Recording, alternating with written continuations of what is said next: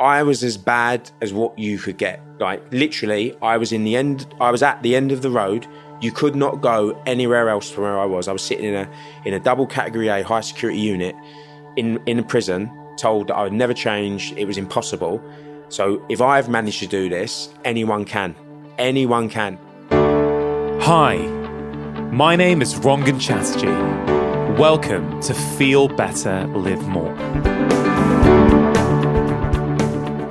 So this is the fifth conversation I've chosen to put out as part of this special weekend re-release series that I have to say is proving to be really, really popular with new listeners and old listeners alike. Now, you may have heard me say over the past few weeks that there are a lot of new listeners coming to this show at the moment because of all the publicity surrounding the release of my new book, Happy Minds, Happy Life. And so for new listeners, I really wanted to be able to showcase what this podcast is all about and the variety of different topics I try to cover each week. Having said that, I'm also getting inundated with messages from long-time listeners who are really enjoying re-listening to some of the classic episodes from the archive. Now, today's conversation is definitely an all-time classic, and it's with someone who I've spoken to on this podcast on 3 separate occasions so far. And I know there will be more conversations in the future as we have become very, very good friends. My guest is John McAvoy, and I can pretty much guarantee that his life story is one of the most inspirational that you will ever hear. Now, John was born into one of Britain's most well-known crime families and has served a total of 10 years in some of the UK's highest security prisons for armed robbery. He was actually raised into a life of organised crime, and as a teenager, this was the only career path that he could see for himself. In fact, he bought his first gun at the age of 16 and very quickly became one of the UK's most wanted men. So how did John go from serving 2 life sentences to breaking British and world sporting records, giving talks to school children, and being invited to 10 Downing Street for his views on the justice system? Well, in today's incredible conversation, you are about to find out. Not only is every part of John's story worthy of a Hollywood movie script, the lessons and life advice that he shares are relevant to each and every one of us. Whether you're interested in his rowing and Ironman success, how he transformed his moral codes, how he overcame adversity, or how he stayed consistent, I think you are going to find this a compelling conversation. Yes, this is a long episode, but it is well worth your time. No matter where you currently are in your life, if you are looking for some inspiration, you have definitely come to the right place. This is a powerful conversation. I hope you enjoy listening. Now, before we get started, just a quick shout out to Vivo Barefoot, who are bringing you today's show. Now, I've been wearing and recommending Vivo Barefoot shoes for over 9 years, well before they started supporting my podcast. And they really have transformed my own life, as well as that of my family, many of my friends, and a lot of my patients. I've seen so many benefits when people start to wear minimalist shoes like Vivo's. I've seen improvements in back pain, hip pain, knee pain, foot pain, even things like plantar fasciitis, as well as a general increased enjoyment of movements, because simply walking around in minimalist shoes makes you much more mindful of the experience as you feel more connected to the ground beneath your feet. Now, Vivo Barefoot shoes are really, really comfortable. They are the only shoes that my wife and I wear and the only shoes that I get for my children. If you have never tried them before, I really would encourage you to give them a go. It's completely risk-free to do so because they offer a 100-day trial for new customers. So if you're not happy, you can send them back for a full refund.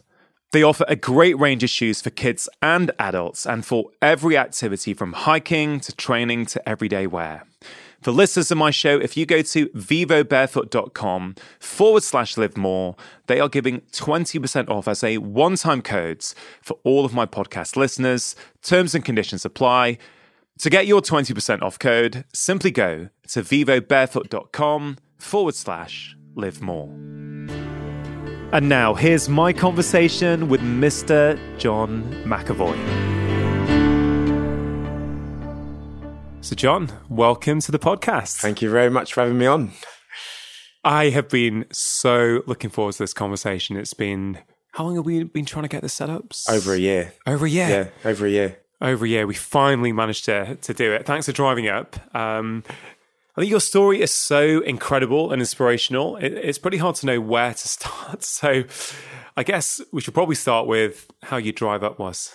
I wasn't expecting that. My drive up wasn't too bad, to be honest. I drove from London up to Derby, and I stayed at Derby last night at my friend's house, and I drove from Derby here this morning, stopping at the gym on the way up to train. Do you? Yeah. Do you train quite a lot now? Yeah, like I train 7 days a week.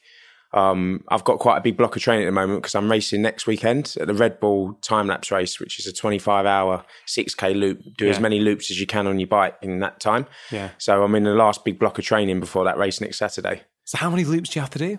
Well, it's literally 25 hours because it's the equinox. So it's when the clocks go back, and it's how many times you can cycle around that 6K loop in 25 hours.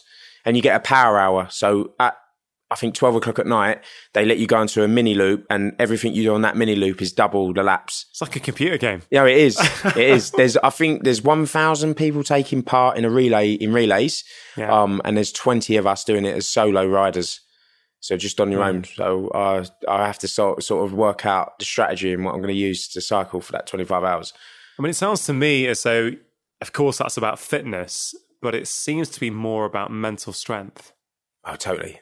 Yes, 100%. Like I think in a lot of aspects of what I do today, I think that's probably why I went across into endurance sport in the first place, because I think like 80% of it's physicality. Or should I say, yes, physicality is in the context of the training and getting there. But then when you do a sport like Ironman, the psychological element of the race is far greater than the physicality of you being strong, because at a point, your body will start screaming for you to slow down. And you've got so much time to process what you're doing. So, for instance, riding a bike for 25 hours, I've got so much time to analyze why I'm doing it. It becomes past physicality. Like it's so long that it's not just about being really quick, because your mind, if your mind gives up and cracks, that then obviously it doesn't matter how strong you are physically, you will stop or you'll slow down. Yeah, it's interesting hearing you say that in the context of your story, and your life journey is incredible, because you appear to be someone, to me, who's got an incredible amount of mental strength. And, you know, have you ever cracked? Has your mind ever cracked to the point where you couldn't go on? No, it hasn't. It's weird, like, because I don't know, like environment as a kid and growing up and situations. I believe obviously experience dictates a lot of who you become as an adult from your childhood. I often say this about myself. I don't see myself as being unique in any which way. Like that's how I've always been. So what I do today, for instance, the sport I do and how I live my life, I've always been like that with the mindset. But what can happen if you apply that mindset into something very negative? How detrimental it could be, because how I am today is how I've always been, in certain regards. Yeah. But years ago, that same mindset was applied in something very negative, and it was then very destructive to how I led my life and the sort of consequences of that behaviour, and what that obviously led me to being in prison for 10 years of my life. That's incredible to think that the same mindset that can lead you to incredible athletic success is the same mindset that, when applied to different choices and different ideologies, can lead to you being in a prison cell. And that's quite fascinating for me. Well, I could tell you a very interesting story once. So a really good friend of mine went to London 2012 Olympics, and he's a retired athlete now. He won a silver medal. He was a world champion in rowing, and he rowed at the same rowing club as me. And we were running along every day because he was training for the marathon.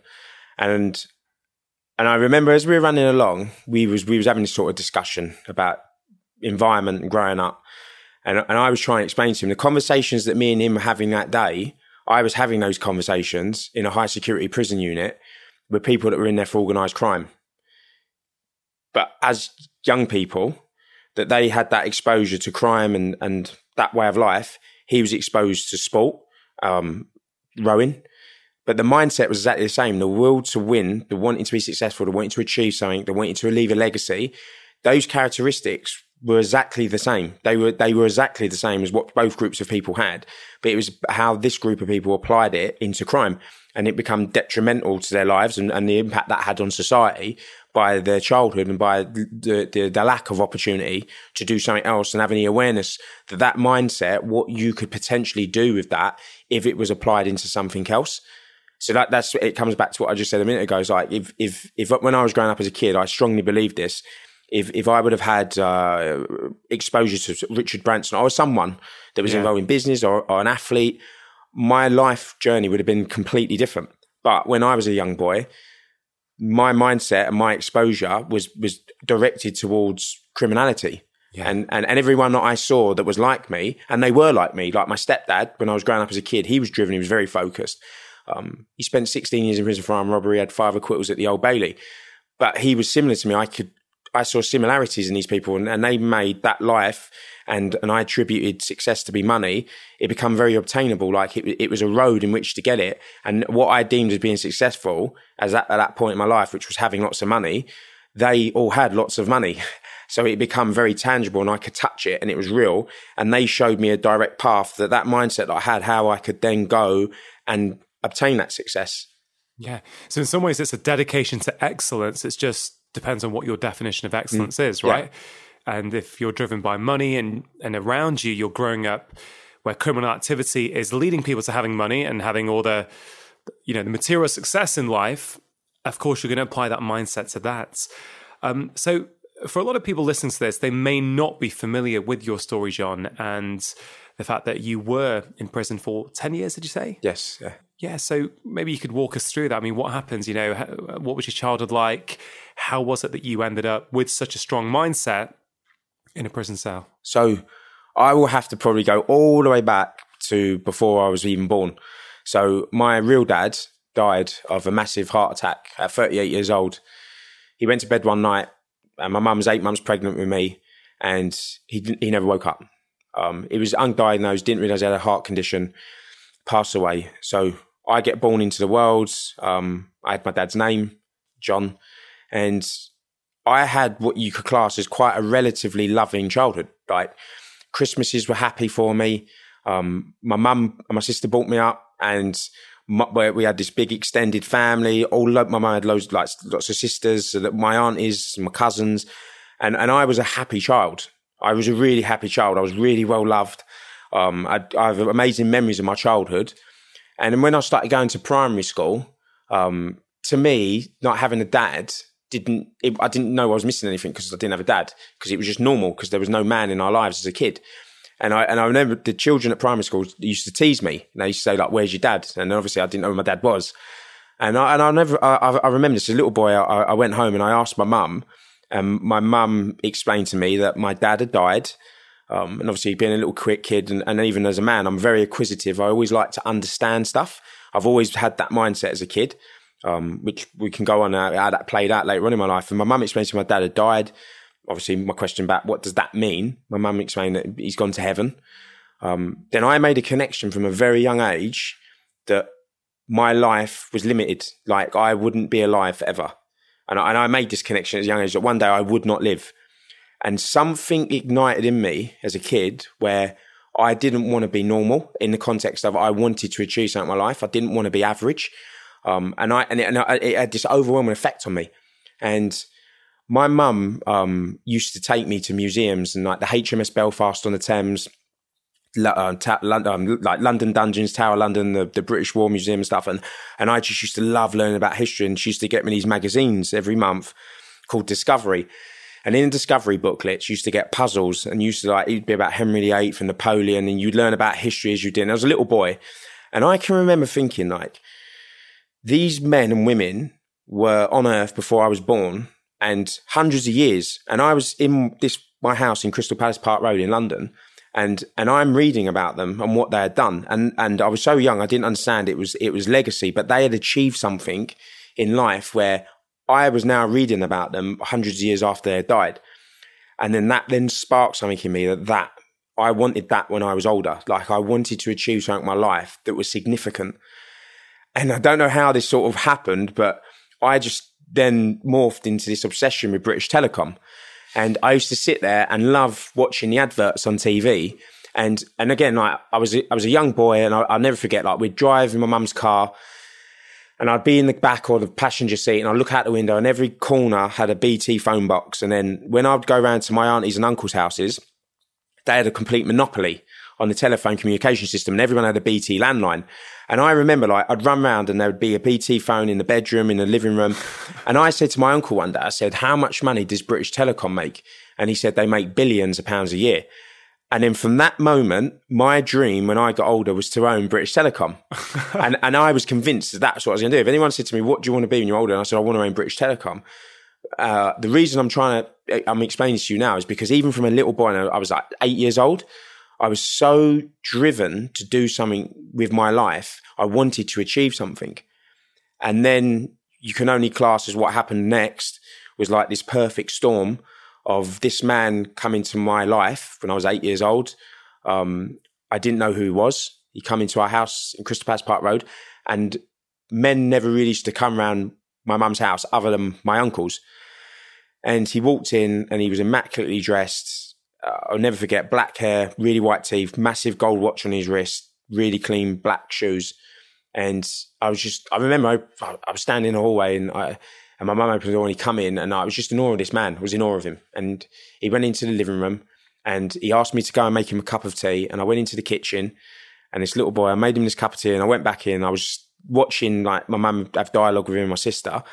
And then as he was leaving, he gave me a £20 note. And obviously I was a young boy. It was the first time an adult had ever given me paper money. And I was just in awe of this £20 note. And I remember, like, obviously as a kid, I'm thinking like going to Woolworths and spending it on sweets. And he left. And then I asked my mum who he was. And my mum explained to me that was her ex-husband. So before my mum married my dad, when she was growing up as a kid in South London, they lived with each other on the same council estate. Both Irish Catholics. Families were really close. They grew up as basically kids, like babies. And when they were 16, my mum got married to him. When my mum was 18, she fell pregnant with my sister, which was my half sister really, but I didn't see her like that. And that was her biological dad. And it was a bit hard for me to understand because I was so young, but he started coming around, taking my sister out, taking me out. He didn't have a son. I didn't have a dad. He's obviously got this warmth to me. He knows my real dad's dead. So he knows my mum's obviously struggled to bring me up. He started taking me out with my sister, stops taking my sister out, continues to keep taking me out. Then I'm 9, then I'm 10, then I'm 11. We're going out to restaurants, we're going out to bars. He's all the trappings of wealth. He always used to tell me that when he was 21 years old, he was a multimillionaire. He had Mercedes, Porsches. He used to tell me he had an apartment on the Champs-Élysées in France, in Paris. He started taking me out to these restaurants, and there would be all these men. They were always friends. They were all very similar to him. Always talking about money. And my granddad passed away when I was 12. And when my granddad passed away, me and my mum and my aunties were clearing out my granddad's flat, and there was a big bundle of newspaper clippings in an envelope that my granddad had saved in a drawer. And I opened up the drawer, took this bundle of newspaper clippings, looked at them, and it was like headlines of the Sun newspaper, the News of the World. And that man, Billy, my mum's ex-husband, was one of the most prolific armed robbers in the United Kingdom. He had 5 acquittals at the Old Bailey. The police had tried to kill him twice. They shot him twice. And when I met him when I was 8 years old, he'd literally just been released from serving a 16-year prison sentence for armed robbery. And you didn't know any of this? I didn't know any of this so he never used to talk to me about prison whatsoever up to that point. So how you just found out when you were looking through these clippings? Yes. And then as a 12-year-old, you connect the dots up. So the Porsche 911s and the Mercedes Benz and this, that, and the other, like you start connecting it up, and you probably I surmise that all the money that he had now today and all the men that we were going out with, his friends, were all engaged in that behaviour. Then I had the awareness of that's what was happening. So how old were you then at that point? I was 12. So you're 12. So for 4 years, you've become very close, I'm guessing? Yeah, very, very close. Like I saw him like he was my dad. I treated him like I loved him. He looked after me. Christmas, he become like my father. He didn't live with us, But he was in my mum's life because of my sister. So he used to always come round and pick my sister up and then start picking me up. And presumably your mum knew what he was up to, or his lifestyle? Yeah. My mum knew probably what his previous lifestyle. I don't think my mum necessarily knew what he was getting up to because they didn't live with each other. So he wasn't in a relationship. So they were very separated. Like my mum was a florist that went to work every day. And I often say this about my mum's situation with this in regards to this situation because my mum married him when they were little kids, and they grew up together. And I never, my mum told me this once, like he was normal, like in regards of he was a painter decorator, and when he was 16 years old, his father got murdered in front of him, and my mum always said to me when I got older that was the trigger, and something inside him changed, and then he ended up basically going off onto this path of becoming one of Britain's most wanted men. And becoming one of the most high-profile armed robbers in the United Kingdom. From that turning point of watching his dad get murdered in front of him when he was 16 years old. I mean, it's fascinating to hear how things that happen to us at various points in our life, it can completely shape us. It can change our viewpoint. It can change our perception of the world. You know, had he not seen his dad be shot, who knows what he would have been doing, right? Yeah. And it's... And then when that happening with him, he started hanging out with the wrong groups of people that then showed him a different life, and basically schooled him, and then that then played itself out within my relationship with him. When I then started making that decision that was the life I was going to choose, he started, and he used to reference it to me, like when he got taught how to engage in that lifestyle. For being a young man, that then when I made the decision that I wanted to do it, he then started becoming the person that schooled him. He started becoming to school me, in the regards of, and again, it sounds, it feels very weird talking about this today because obviously my life's so far removed from that, what it was once before in the past. But like the facts of like you never talk in your house and you never talk in cars because the police can bug them. And you start hearing this stuff when you're 13, 14 years old, teaching me how to drive lorries. Teaching me how to drive, counter surveillance. You learned all this stuff. Yeah, like growing up, like I started learning it. Like, and one of the memories that really sticks with me when I was a young boy. Most teenagers, you drink alcohol when you're growing up. You're on that part. You're learning about yourself, and you're hanging out with your friends. And I remember one day, me and my friends were in the park. We've managed to get some cider. Got drunk. I've gone home, I'm being sick, and the cider was in my school backpack, and my school backpack was left in the bush next to where we lived in this like little fields, and some old lady walking a dog found the backpack, opened it up, all alcohol. She's gone down to the local police station, she's dropped the bag off. Then the police station opened it up, found my report card, phoned up my school, got my house number. The police officers then phoned my mum up, said, your son has left the bag down here, it's got alcohol in it. Obviously they know I'm young.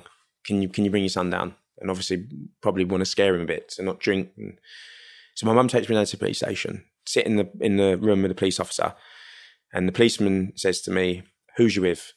And I told him. I didn't think nothing more of it. Like I'm 13 years old. Like I just told him. I said I was with my friends from school. I go home. Stepdad comes around like he did every now and again, like every other week and stuff. And he found out that I had told the policeman about my friend, and he wasn't mad the fact that I was drinking alcohol in the park. He was mad because I told the policeman about my friend, and I'll never forget. He said, "You never, ever, ever inform on your friends," and that had had a massive impact on my psychology about loyalty, my relationships towards people. He used to say to me as a kid, "Never trust women." He said to me all the time, like he used to call it pillow talk. Like, because you're just susceptible to, you tell a woman something, you cheat on her or you get divorced, and the next thing you know, she's standing up in court testifying against you. And I'm a young boy, and you're absorbing all this stuff as a young kid growing up. And it starts to have quite a big impact on your perception of the world and what people are and your perception of loyalty to other human beings. That becomes your normal, right? That's what you know to be the norm, and you're getting educated by your stepfather. So this is what you think. You think this is the way to behave, and this is the way to act. At 12, when you found out about how your stepfather was probably getting his money. Do you remember a thought process at that time? Do you remember thinking, should I talk to someone about this? Should I have a chat with my mum? Or was it just too overwhelming? I mean, what can you remember? What went through your head? I think at that age, it's very exciting. It's very cowboys and Indians. Yeah. And then you're around these men, because bear in mind, this isn't just him now, it's these other men that they're living their lives like a million miles an hour. They've got a flagrant disregard for law. Regulations, law doesn't apply to them. So if you're a teenage boy and you're around men that are 30, 40, 50 years old and they've got that outlook on life and they're all incredibly wealthy and they've all got big houses and they've all got nice cars and they do what they want when they want and no one tells them what to do, when to do it, they've completely taken themselves out of society. Like, it's intoxicating. Yeah, no, it is. As a young boy, and it was. Like, it genuinely was. Again, like, looking back on it, I didn't have the awareness then to see, I mean, obviously I didn't have the maturity, how you can get sucked into that mindset as a kid, because I didn't have the maturity and I didn't see anything else. And this is why I'm so passionate about today. Like, I genuinely understand when young people make these poor life choices, where their mind's at when they make it. So it doesn't matter how driven you are, how ambitious you are. When you get older, you want to do these amazing things, own British Telecom, or you only know what you know. And suddenly, if your life, that lens gets brought in and everyone else outside that world's abnormal. Yeah. Everyone else is abnormal. Like, your life, these people are normal and everyone else is abnormal. And again, I can tell you a story one day. And it had a profound impact on me when we was driving through an area of Kent and my stepdad had this Porsche 911 and it was a limited edition car. There was 200 of them at that point in this country. And he was telling me this, and we're driving along, we stop at a set of traffic lights. And I'm sitting in the passenger seat, this Porsche, and he said to me, look out the window. And I looked out, and he said, these people all like sheep. And I didn't know what he meant. And I was, what do you mean they're sheep? And he said, they're all slaves to the system. And he said, the system takes from them, and we take from the system. And again, it really did have a powerful impact on me, because what then happened when I started going to school, my teachers become the system and they become my authority. And how unfair the system was. Like, these people went to work every day, they paid tax, and the system above them was corrupt. And these people did what they wanted when they wanted. And again, as a kid, when I started going back to school, I was like looking at my teachers and thinking, you're part of the system, or you're part of the state. And then, as much as I love learning, which I did, like I love history, I love geography, I was inquisitive. Suddenly I ended up hating my teachers. And then I started then completely disregarding my education, completely. Started truing it from school. I had no interest in it, because to me then it was like, I'm not going to engage with the system. Like, getting an A in English or maths isn't going to get me what I want in life. So it was just ingrained in you that you don't engage with the system. You don't play by the rules of the system. Yes. The system is the enemy. Yeah, the system is the enemy. Doesn't matter who that is, whether it's the police officer, the school, doesn't matter. Anyone of official authority, as it were, is someone not to engage with. Yes. And your life becomes dictated to by your moral compass. So like when I was growing up, it was instilled, like I couldn't even comprehend ever laying a finger on a woman. Like, couldn't even comprehend it. Like, that was a big no-no. Doing anything towards people that went to work every day, big no-no. Burgling someone's house, big no-no. Selling heroin or crack coke, a big no-no. So you're governed by your own sense of morality, but not what society tells you what's right and wrong, what the lawmakers tell you what's right and wrong. On one level, it's empowering to think, well, society's not going to tell me how to live my life, right? You know, it's interesting that you wouldn't, obviously you're taught not to touch women, not to harm women, not to harm people who go to work, mm-hmm. you know, not to burgle people's houses, but you can burgle a bank. Yes. Because the bank's the system. Yes. So even within that sort of, I guess, criminal activity, there's a code. Yeah. There is a code of conduct which you're expected to abide by. Yeah, 100%. And that was, and that sort of, that mindset, even when you go to prison, you get treated differently because of this. When I went to prison, like the prison officers would treat people that they class as serious criminals, like people that are involved in serious and organised crime, completely different to how they would treat common criminals that was stolen someone's car or burgled an old lady's house. So there was a hierarchy. So within crime, with the people that I was associating with as a young man and as a man, were the top end of the hierarchy. So then when you then went to prison, you was then treated completely different to other prisoners. I mean, that's fascinating. So just expand on that a little bit. So are you saying that you got preferential treatment in prison compared to people who did lesser crimes? I don't know. Yeah. Is that, 100%. Like 100%. Wow. So prison officers would treat you completely different to how they would treat what they would class as normal prisoners. And why is that? Is that a fear of retribution? No, it was respect. They respected you. And again, this is, so I remember when I went to prison when I was 18 years old, first time I ever got arrested, right? In my, like, properly. So forget about when I was a kid with a bag at school with the cider. But as an adult, 18 or I say an adult, I was a teenager, go to prison.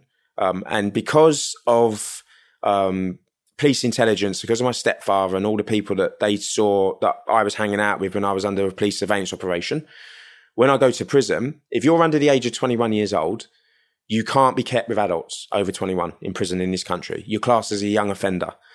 So you go to like a young offenders institution where it's like between the ages of 18 to 21. But because the police believed that I had the means to escape from lawful custody, because my stepdad and all of his friends, most of them had tried to escape over the years, and people that I'd been seeing with, I had to then be what they defined as being a category A prisoner, which was the highest level of security you could put a prisoner on in this country. The problem then was there was nowhere in a young offenders prison estate where they could put a category A prisoner because it was so rare. So what ended up happening, they had to then put me in an adult prison because I was too high security to be kept with young offenders. So I go to this adult prison. I'm 18 years old. I'm in a segregation unit. When they moved me there, they explained to me what's happened. They said, you're category A.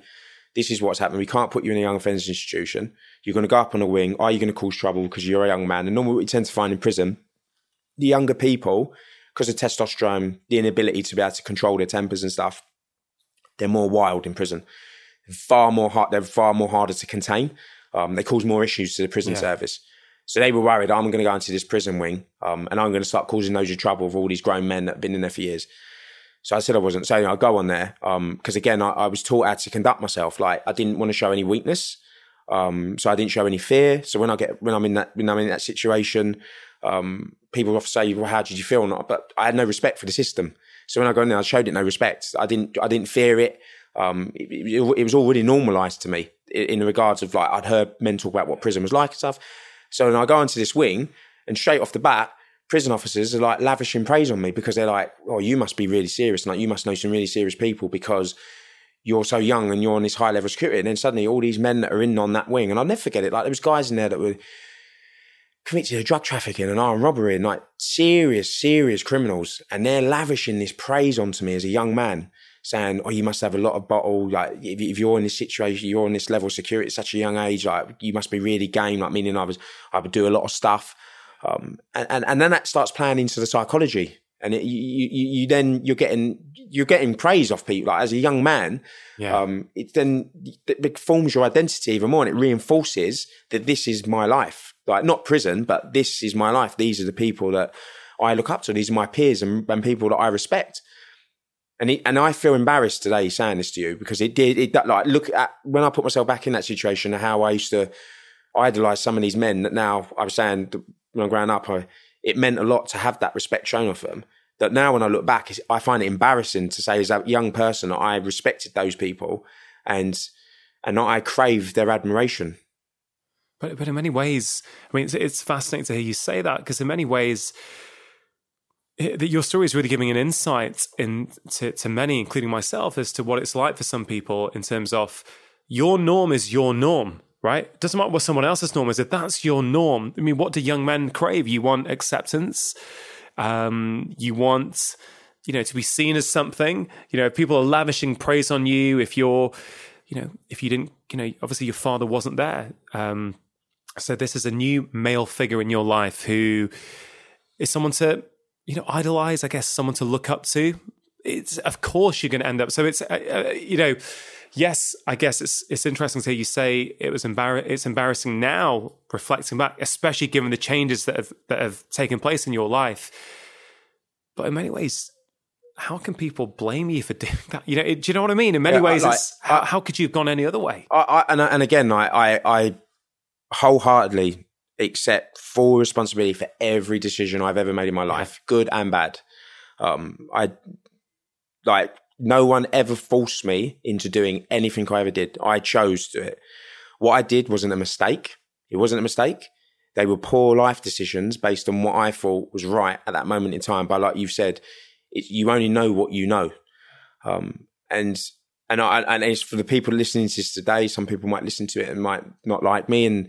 But I'll be honest with you. And that was what my life was like. And everyone that I saw outside of that world was abnormal to me. And I couldn't fathom it. I couldn't fathom how other people functioned in that system that I thought was so unfair.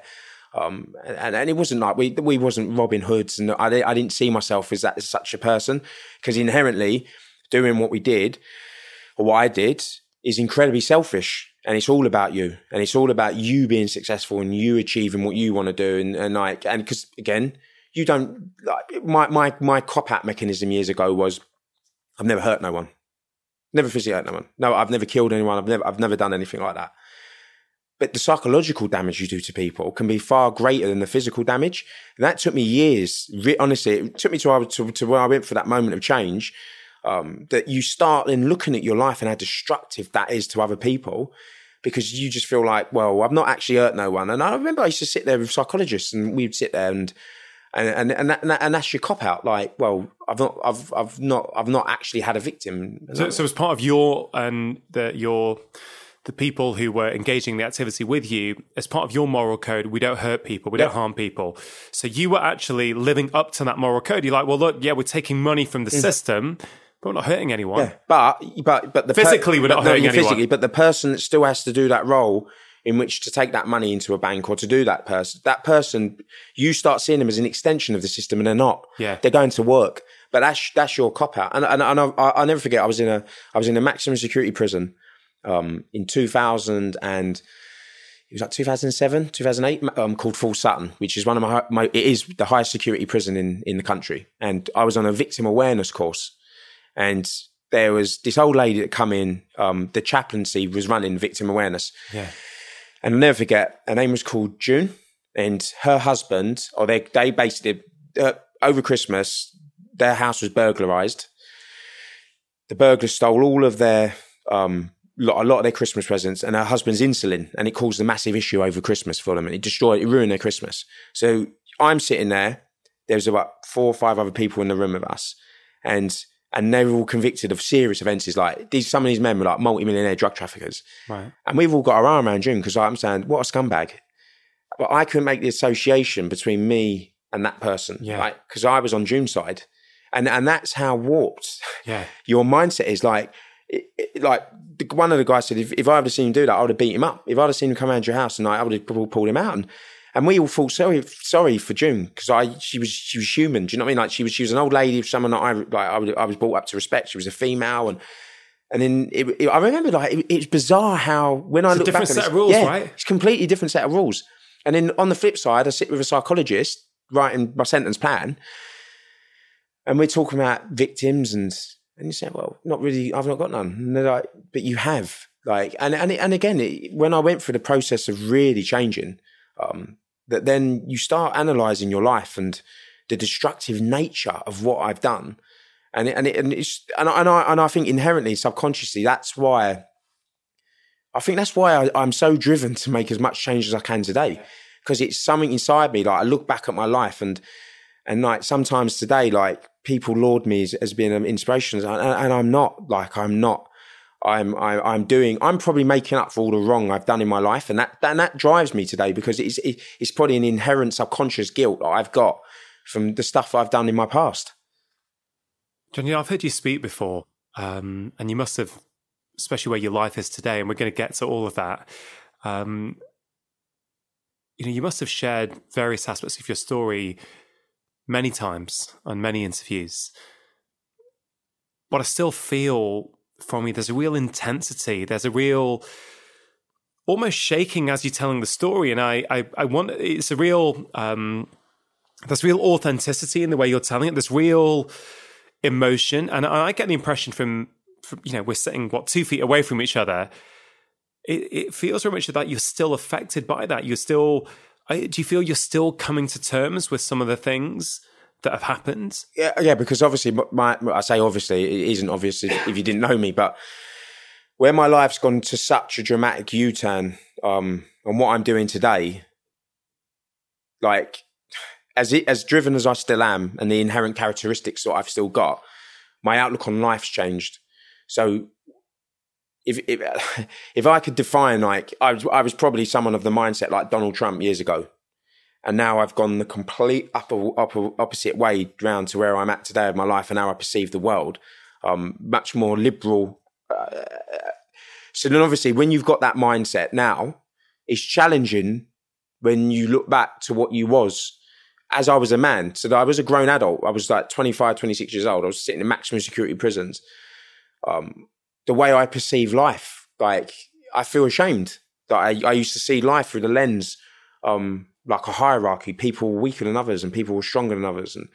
And like being in prison, that like we used to sit there in prison, and I remember having these conversations with people, like, I couldn't even dream about this now because my life, I see life so differently. But like when I would be in prison, and like we would think that society, we were the higher part of society in the regards of, like, the system fears us so much it has to take us out of society because we take from it.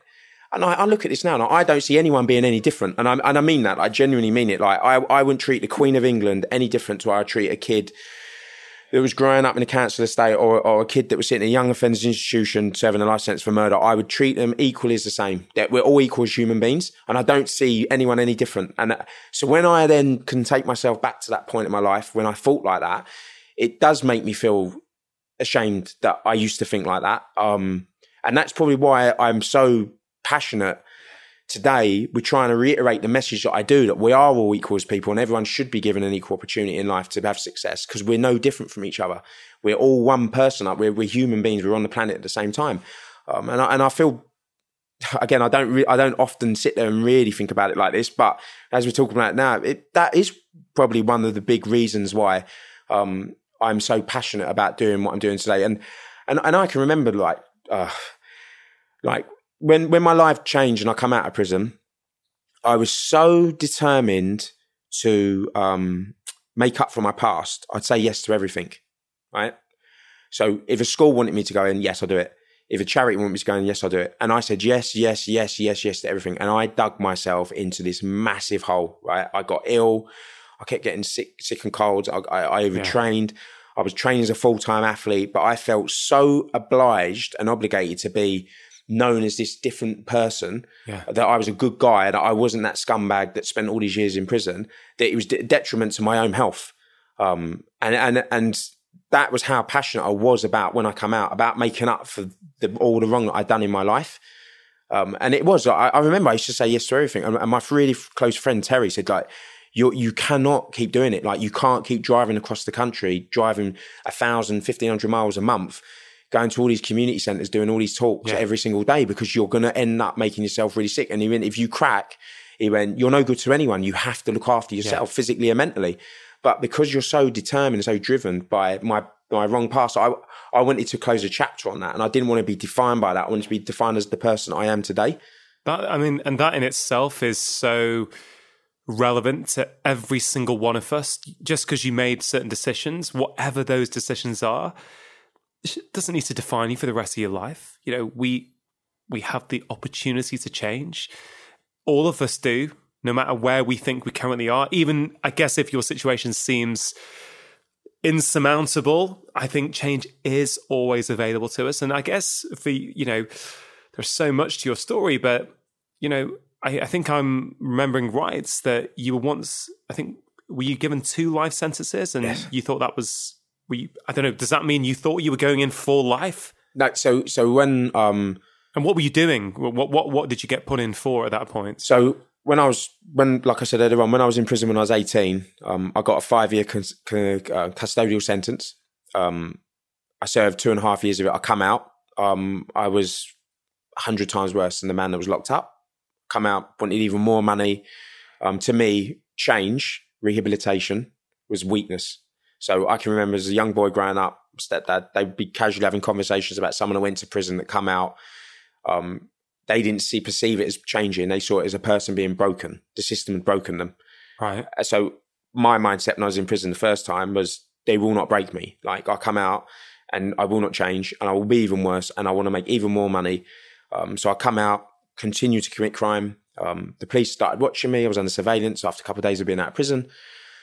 So I made a decision. I thought if I lived in this country, in the United Kingdom, I was probably going to end up going back to prison. So I made a decision to go abroad, which I did. I went out to Holland and I went to Spain because I had like friends and family there.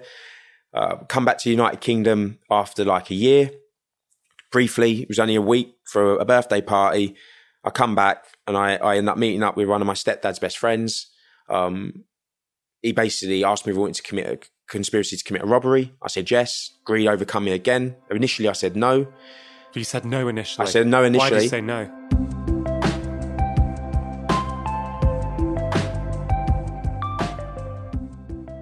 Just taking a quick break to give a shout out to Leafyard, a fantastic new mental health app that helps motivate people to take control of their mental well-being.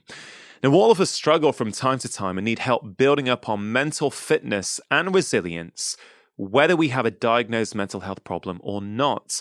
And science has shown that there are many things that we can do that absolutely will improve our mental fitness, like sleep, exercise, breath work, meditation, journaling. The problem is, many of us, despite knowing what to do, we don't actually take action, especially when we're not feeling our best. And this is where Leafyard can really, really help. It's a web app that takes a very different approach to building physical and mental fitness, and it uses proven behavioral science to gently push you to take small steps every day to change the way that you feel. Leafyard helps you keep your mind healthy through a series of regular videos that will teach you how to cope with stress, increase happiness, and build resilience and confidence. One of my podcast listeners who started to use Leafyard has been in touch to say, I really liked that you could get it on your phone, and it just keeps reminding you throughout the day, just little things like going for a walk or filling in your journal, but it's never too much at once, and it doesn't feel annoying. I'm really glad I gave it a go, because it gently nudges me to be proactive and has made a huge difference to my well-being. Leafyard are giving my podcast listeners an exclusive limited time offer, 20% off any Leafyard membership. All you have to do is go to leafyard.com and use the code LIVEMORE20 at checkout to get your 20% off, or just go to leafyard.com, that's leafyard.com/livemore, where the discount will be automatically applied. And if you're not sure, why don't you give it a try? Everyone can try the app free of charge for 14 days. Athletic Greens are also supporting today's show. Now, good quality nutrition, of course, is an essential pillar to get right for our physical health, but it also helps us with our mental health and our emotional health. And in an ideal world, I would definitely prefer it if everybody got all of their nutrition from real whole food. But I know from nearly 21 years now of seeing patients that a lot of us struggle to find the time to consistently do that. That is why I am a fan of good quality whole food supplements like AG1 by Athletic Greens. One tasty scoop contains 75 whole food source ingredients, including a multivitamin, multi-mineral, probiotic, green superfood blend, and more in one convenient daily serving. It helps support energy and focus, aids with gut health and digestion, and it also helps support a healthy immune system. Now, AG1 has been in my own life for over 3 years, and I genuinely think it is one of the best whole food supplements out there. It's also really tasty. So, if you want to take something each morning as an insurance policy to make sure that you are meeting your nutritional needs, I can highly recommend it. For listeners of the show, if you go to athleticgreens.com/livemore, you can access an exclusive special offer where they are offering my audience 5 free travel packs and a free 1-year supply of vitamin D, a critical nutrient for our immune system.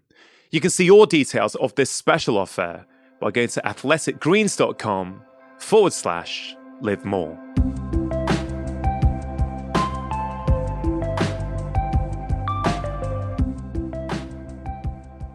You said no initially. I said no initially. Why did you say no? Because to me, the risk and reward didn't work out. It was like, I looked at it and I was like, I didn't like being in the United Kingdom. I thought the risks of the amount of money and stuff. So is this the first part of you changing potentially? Or were you... No, this was just more that particular job you thought risk reward doesn't add up. I'll give you an example. When I sat my parole board, the chairman of the parole board, I'll never forget it, looked at me and said to me in the interview, you could have come off, I'll never forget this, you could have come off the campus of Cambridge University today and sat in front of me for a job interview. But you're not. You're sitting in front of me today trying to get released from a custodial prison sentence. And she said, you treat crime like a corporate venture. You do a cost analysis to everything you do, the risk to reward. And when he asked me originally, my risk to reward was, it wasn't worth the risk. It wasn't the fact I didn't want to do it because I was frightened to do it. It was just literally I didn't want to do it because of that. And I said no. But then I agreed to do it. And then I would then tell you today, that was the best decision I ever chose to make in my life. Because when I agreed to do it, what I didn't realise, there was a 100-man police surveillance operation watching that individual that I said yes to. And I just walked into one of the biggest surveillance operations that the Metropolitan Police was running in London. 3 days later, I get arrested with that guy. Then when I got arrested with him, the game had completely changed this time.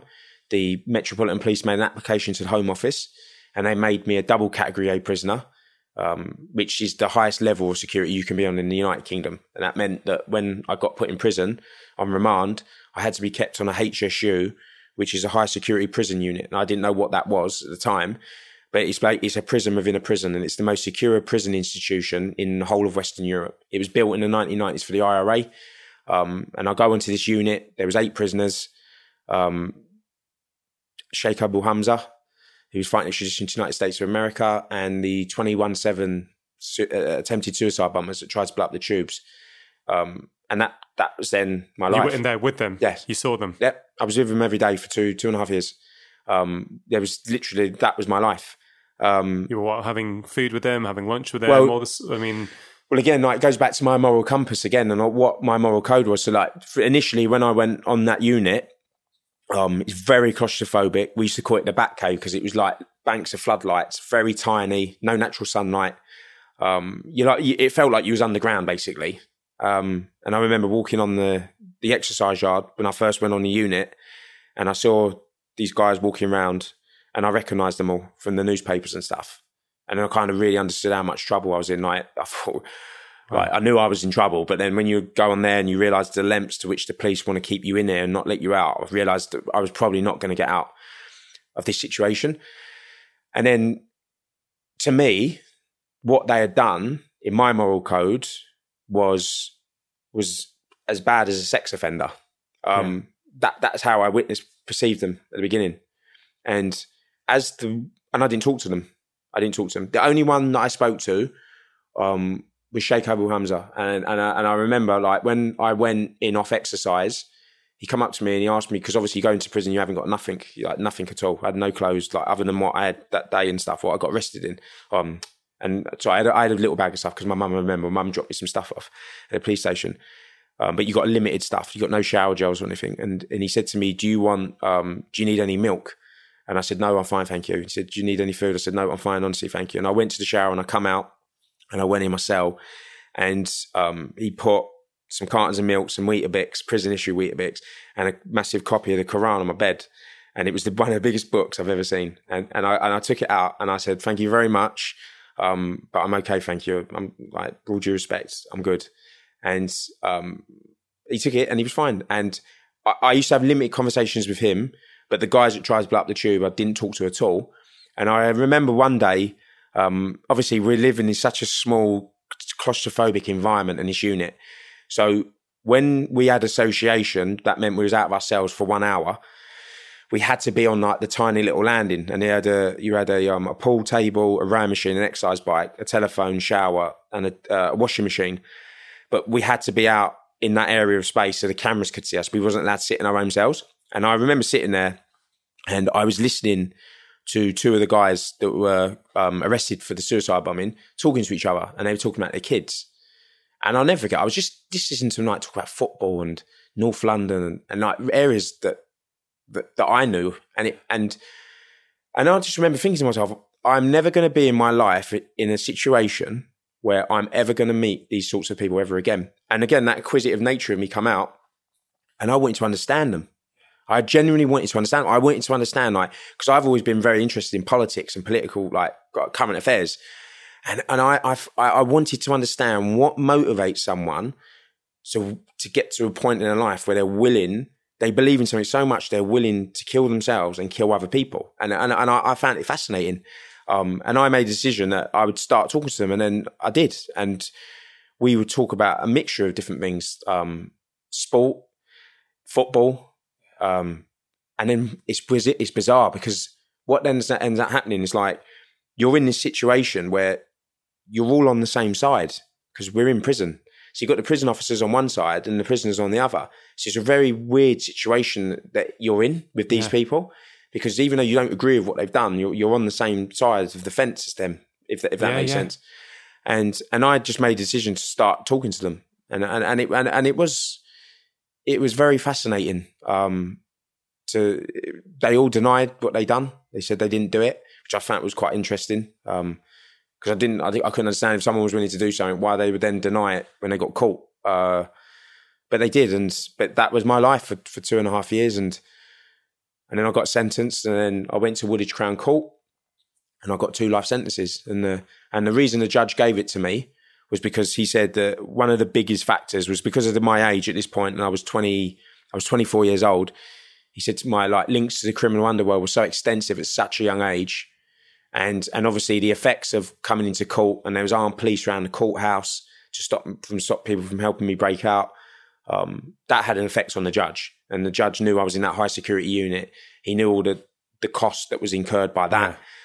So obviously that's already filtering his lens of this young man in front of me. And he said, whatever sentence I give you today, you're going to come out a young man. And he went, I believe you always pose a risk to the public. And he went, so I'm going to impose a life sentence for conspiracy to rob. And I'm going to impose another life sentence for possession of firearms with intent to commit robbery. And I remember, like, I stood there, and all the Metropolitan Police were, like, the robbery squad were down in the footwell. And obviously they're looking for a response from me. They want to see, like, you know, they're looking and they're smiling at each other and they're patting each other on the backs. And I just didn't show any weakness whatsoever, like, because I just thought, I'm not going to give you the satisfaction. And I laughed. And I just smiled at them because I had no doubt that I wasn't going to sit in prison for however long that judge thought I was going to sit in prison for. Because my mindset back then was, the first opportunity I get to get out of this place, I'm going to take it. And I'm not going to sit in it for the rest of my life. So you're not going to let the system beat you? No.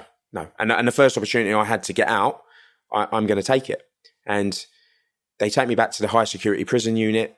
And every 28 days, someone from the Home Office used to come in on the unit, because there was obviously very high profile prisoners on them, people that were a threat to national security.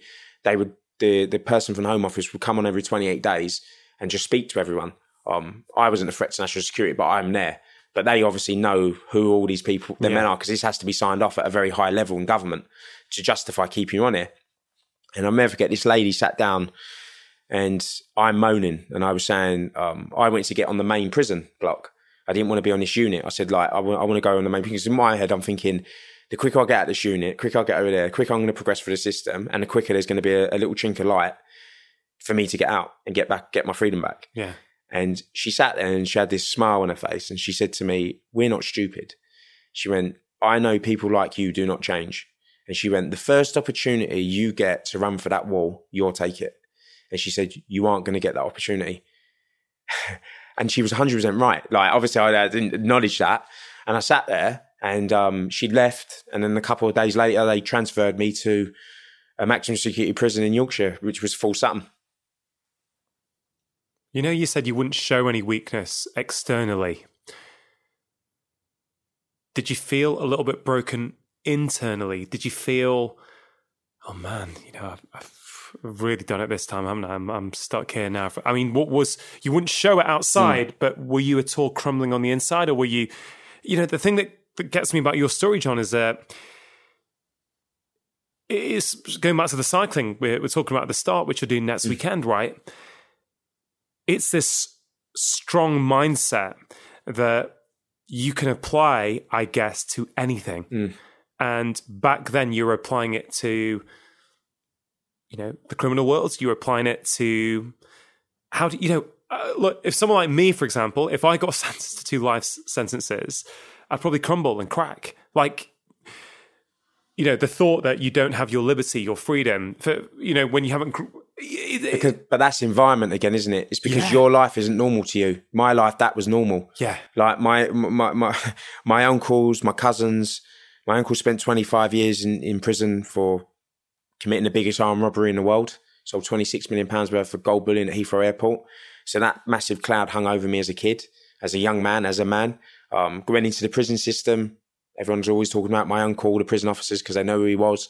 So there's a bit of notoriety and a bit of kudos in some ways. But that because it's not your norm. Yeah. Like you would, like most people would. Most people that go to work every day, if you put them in prison, if you give them a parking ticket, it has an impact on their life.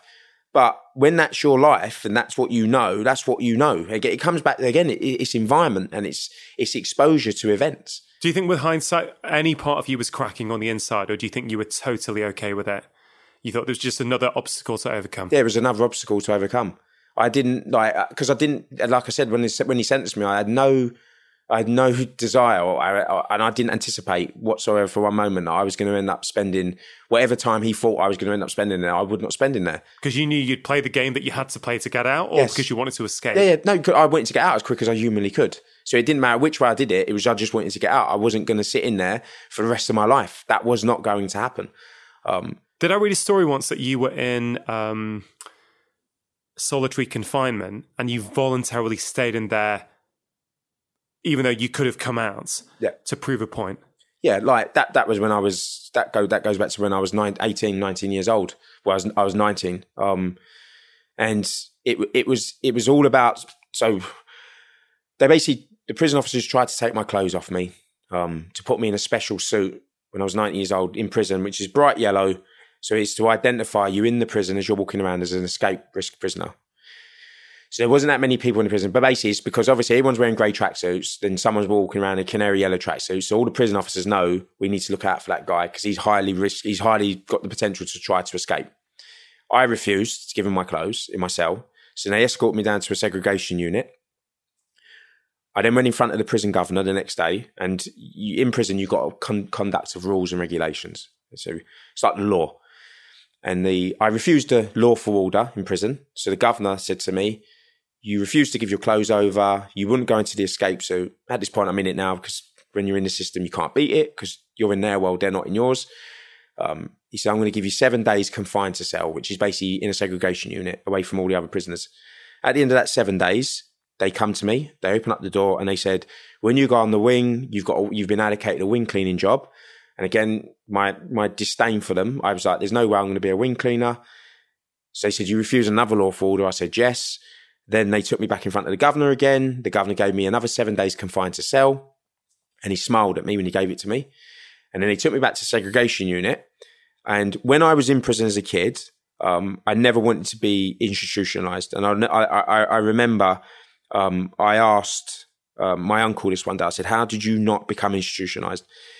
So to me, in my mind, prison was not going to be my world, right? So I made sure I stayed connected to the real world. So I used to listen to the radio and I used to read newspapers every day, stay in connection to current affairs. So life wouldn't just pass me by. So I wouldn't sit in prison and for 2 3 years, life would just carry on. And that's where the issue stems with a lot of people. Like their life goes on pause and then they're out of reality and in this little cocoon bubble of it's not reality. Like you're in this little cocoon bubble.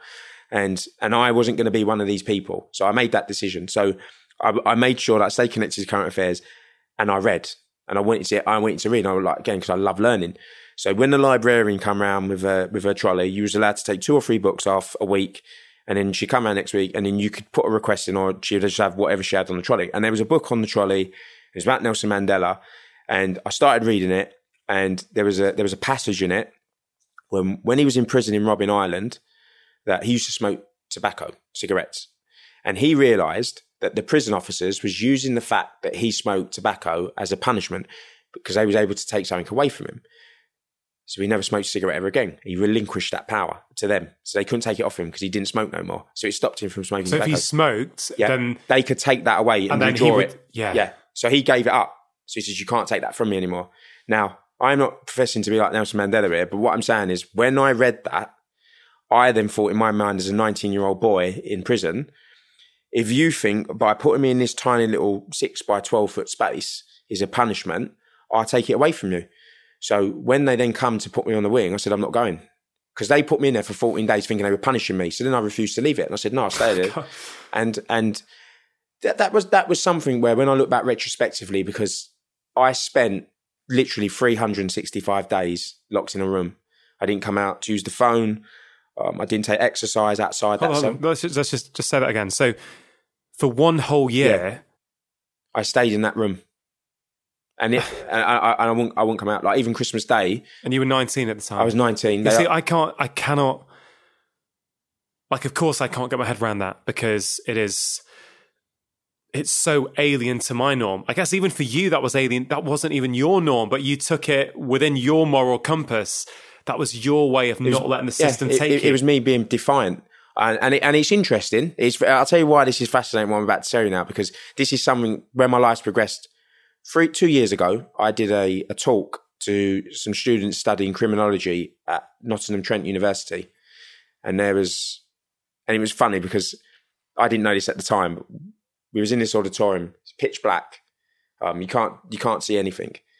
And at the end, the professor, when it was all done and all the students were leaving, the professor said to me, that's absolutely incredible. And I said, what do you mean? He went, because normally when I stand up and talk, even all you see is this little glow of white where students are just on their phones when I'm talking.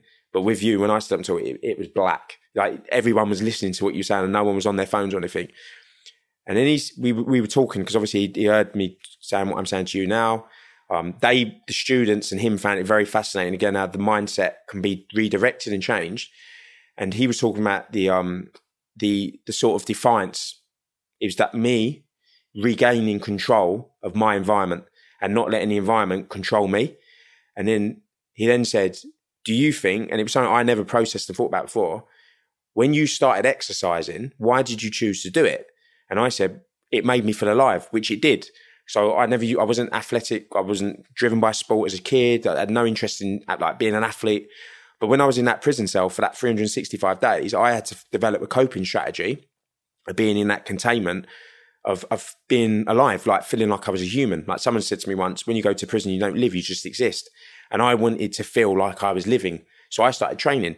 And that was how I used to see that situation. And he said, but do you think it was more of a defiance in you saying to them, they can't stop you from doing that? Like you've created your control in that space by you reading what you want to read, you training when you want to train, and them not being able to tell you that. But when I look back on that situation now, and I think what I've done the last year of my life, like since 2018, 2009, I realised what a massive chunk of time that is. But when I was in that mind space as a kid, as a young man, were you training every day for a year? Yeah.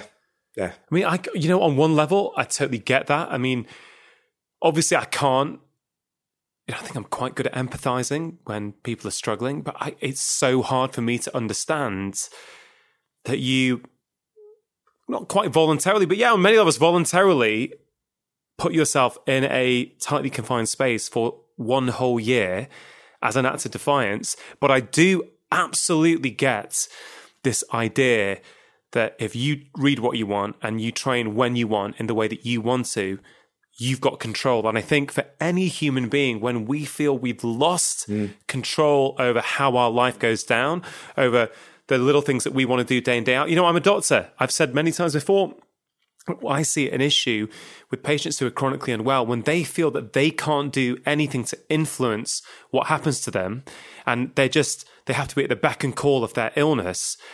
I see that as being, it can be very problematic. I'm always trying to give my patients control where they feel, even if they've got they've got something like cancer, but they've got some things that they can do in their own life to actually influence the way that they're feeling. I think that's so, so important. So although it might seem quite distant, I think what you're talking about is something universal for humans. We need an element of control. Otherwise, how would you have survived for one whole year in that room? And again, like, this is when all the stars align, because what motivated me to start that process of exercising I didn't realise, because I didn't intentionally do it for the reason where I'm at today. Yeah. But if I did not make that decision back then with that mindset that I had as a kid, I wouldn't be sitting here in front of you today. Yeah. Because that triggered something inside me physically. And it was like this ability that I had that I didn't know I had. Like, I lost weight. I got a six pack. I didn't do it for that reason. I didn't do it for aesthetics. I did it because it made me feel like I was a human being. But what happened when I made that decision back then, I never anticipated that nearly a decade later, because I made that decision back then for a different set of reasons, that would then allow me to then go and break 3 world records and 10 British records on indoor rowing machine. And that's something I've even struggled with, because I didn't set off on that journey to do that. But because I had that mindset and that defiance and that regaining control back of my environment and that hatred towards the system and that wanting to feel like I was a human again and feeling like I was alive, if I didn't start that process and being locked in that room for 365 days, I would not now be sitting in front of you with all the stuff I've achieved as an athlete. And that's been something for me that it's been really hard for me to even come to terms like, and then you then start saying, is there something else in life where your life's mapped out for you and you make these decisions and you which you don't anticipate, and it leads to a different road for you to travel. Yeah. So John, as you're saying that, it's making me think. So John, as you're saying that, it's making me think, if you never had confined yourself to solitary, and therefore you had to come up with a strategy to deal with that, and so you never started working out, as you're just saying, would you be here today? You know, did you know when you started working out, hey, I'm pretty good at this? Because I guess on one level, if you had never been athletic before that, did you know you were any good? I mean, or did you just, because you have no frame of reference, right? None. But this is quite important as well, because it's then you don't then set limitations on what you physically can achieve. So obviously when I did what I did in that cell, when I was in that segregation unit and I started working out, you got no, like you said, got no frame, no point of reference. I wasn't training with other people. I didn't realize how fit I was. I lost lots of weight. The exercises got easier. I didn't realize how good or where I was at. Get released from prison after that experience. Training just fell off a cliff. Stopped basically doing it because I didn't need to anymore, because I was out of that situation. And then when I went back the second time, when I was in that high security unit, you re-kickstart the coping strategy. So again, 6:30 in the morning, 6 o'clock, cell circuit, 90 minutes, 2 hours, read books all day. And that then was my coping strategy through that prison system, right? So you said 2 sentences, like you were in prison once, first time round, you confine yourself into this room, this box for a whole year. Yep. You start training, you don't know how good you are, you don't know how bad you are, you've got no frame of reference, you've lost a bit of weight, as you say, you come out with a 6-pack, but then you go back to your old ways and you don't train once you're out. Start taking drugs, partying, drinking, high octane lifestyle, everything. Straight back in, million miles an hour. And then you go back into prison. And again, you click straight back into the lessons you learned last time. This is how I cope. Yes, this is going to be how I get through this sentence. So it just kicks back off. First day back in there, I start training again. Again, I'm unfit. It's like getting back on a horse. Yeah, I'm unfit because I've not been exercising. So I start training again. Again, my body starts to morph and shape. I'm focusing on my trial. That's sort of that situation of the stress of that. And then at some points thinking I might be able to get out. Then obviously coming to the realization I'm not going to get out. But the exercise, the reading continues and continues and continues. Get sentenced. Then I'll get moved to a high security, maximum security prison. I'll get moved away from those 8 people in Belmarsh and get moved to Full Sutton. So when I get moved to Full Sutton, I'm in a high security prison, the highest security prison in the country, like convicted prison. Men in there, been in there 20, 30 years, some of them, for murder. Like, it's the real end of the line sort of place. Like, violent. I've never seen violence like it in my life, like, for nothing. People stabbing each other for... In prison? Yeah, for nothing. Did that scare you? It didn't scare me. It was, again, you become normalised to it. And I wasn't involved in the drug culture. I didn't take drugs whilst I was in prison. I kept myself out of all those situations with all the gang. I was involved in a gang, but in prison, it was very, very violent, in that prison in particular. start training, going through the process out in the exercise yards. And I remember a couple of prison officers said to me, like, they thought I was in the army before I'd gone to prison because of the way I was very regimented, cell very clean. They used to see I was out in the exercise yard doing circuits. And then Christmas come round, want to get off the wing a little bit extra because it's Christmas. So you have competitions in the gym and you get a box of Quality Street and roses for winning the competitions. And they used to have a badminton competition. They used to have a football competition. They had a powerlifting competition and they had a fitness competition. And the fitness competition, it was called Superstars. And the prison officer that used to run it was a man called Mark Elliott. Mark Elliott was from Yorkshire. We used to call him like Playboy. He was tanned, really muscular, really tight t-shirts. He was the prison officer that worked in gym, but prison officers in the gym weren't like prison officers that worked on the wings. So he was a bit of a lad, really into his fitness and training, and he looked the part. And he was the one, like, he loved fitness, loved it. And he put on the Superstars competition. So he said, McAvoy, do you want to do it? So I said, go on then, I'll do it. And he gets me off the wings to come down and do a competition. And so anyway, I signed up for that, signed up for the strongman competition, which was a powerlifting competition. I put my name on both lists. And then just before Christmas, we go down the gym and I do the Superstars competition. And so bear in mind, a lot of these men have been in prison for a long time, right? And they did exercise as much as me. And I absolutely walked away with this competition. Like, no one even got close to me, right? It was kind of like CrossFit. It was like burpees, step ups. You would get power bar, like you do all these different exercises, run around machine, jump off, run on a treadmill with an incline of 15 and no one got close to me. And I remember when I finished, he went to me like, because obviously the circuit he put on, this was like a competition outside. So he looked how quick I did it and was like, that is really quick. Like, if you would have done that outside, like, you would have been up there with like some of the top guys in the country. I had no interest. Like, it didn't bother me then because like, my mindset was still a criminal. Like, I was. You still had that mindset that you've grown up with. Yeah. I'm just doing this to pass time and get out of here. Yeah, and it was like you felt good. You got a box of chocolates and you had like you took the crown of the fittest man in that prison, and I was down. Everyone was saying, "Oh, you're really fit and stuff. Like, you're the fittest guy in the prison," but it didn't mean anything. And the next day, we did the strongman, and it was squats, bench press, and deadlift. And it was all power to weight. So it was like, for your weight, they did the calculations of how much you could lift. And in the whole prison, I was the third strongest man. And I didn't hardly really do weights. The third strongest in the whole prison. So I was the fittest in the context of the circuit.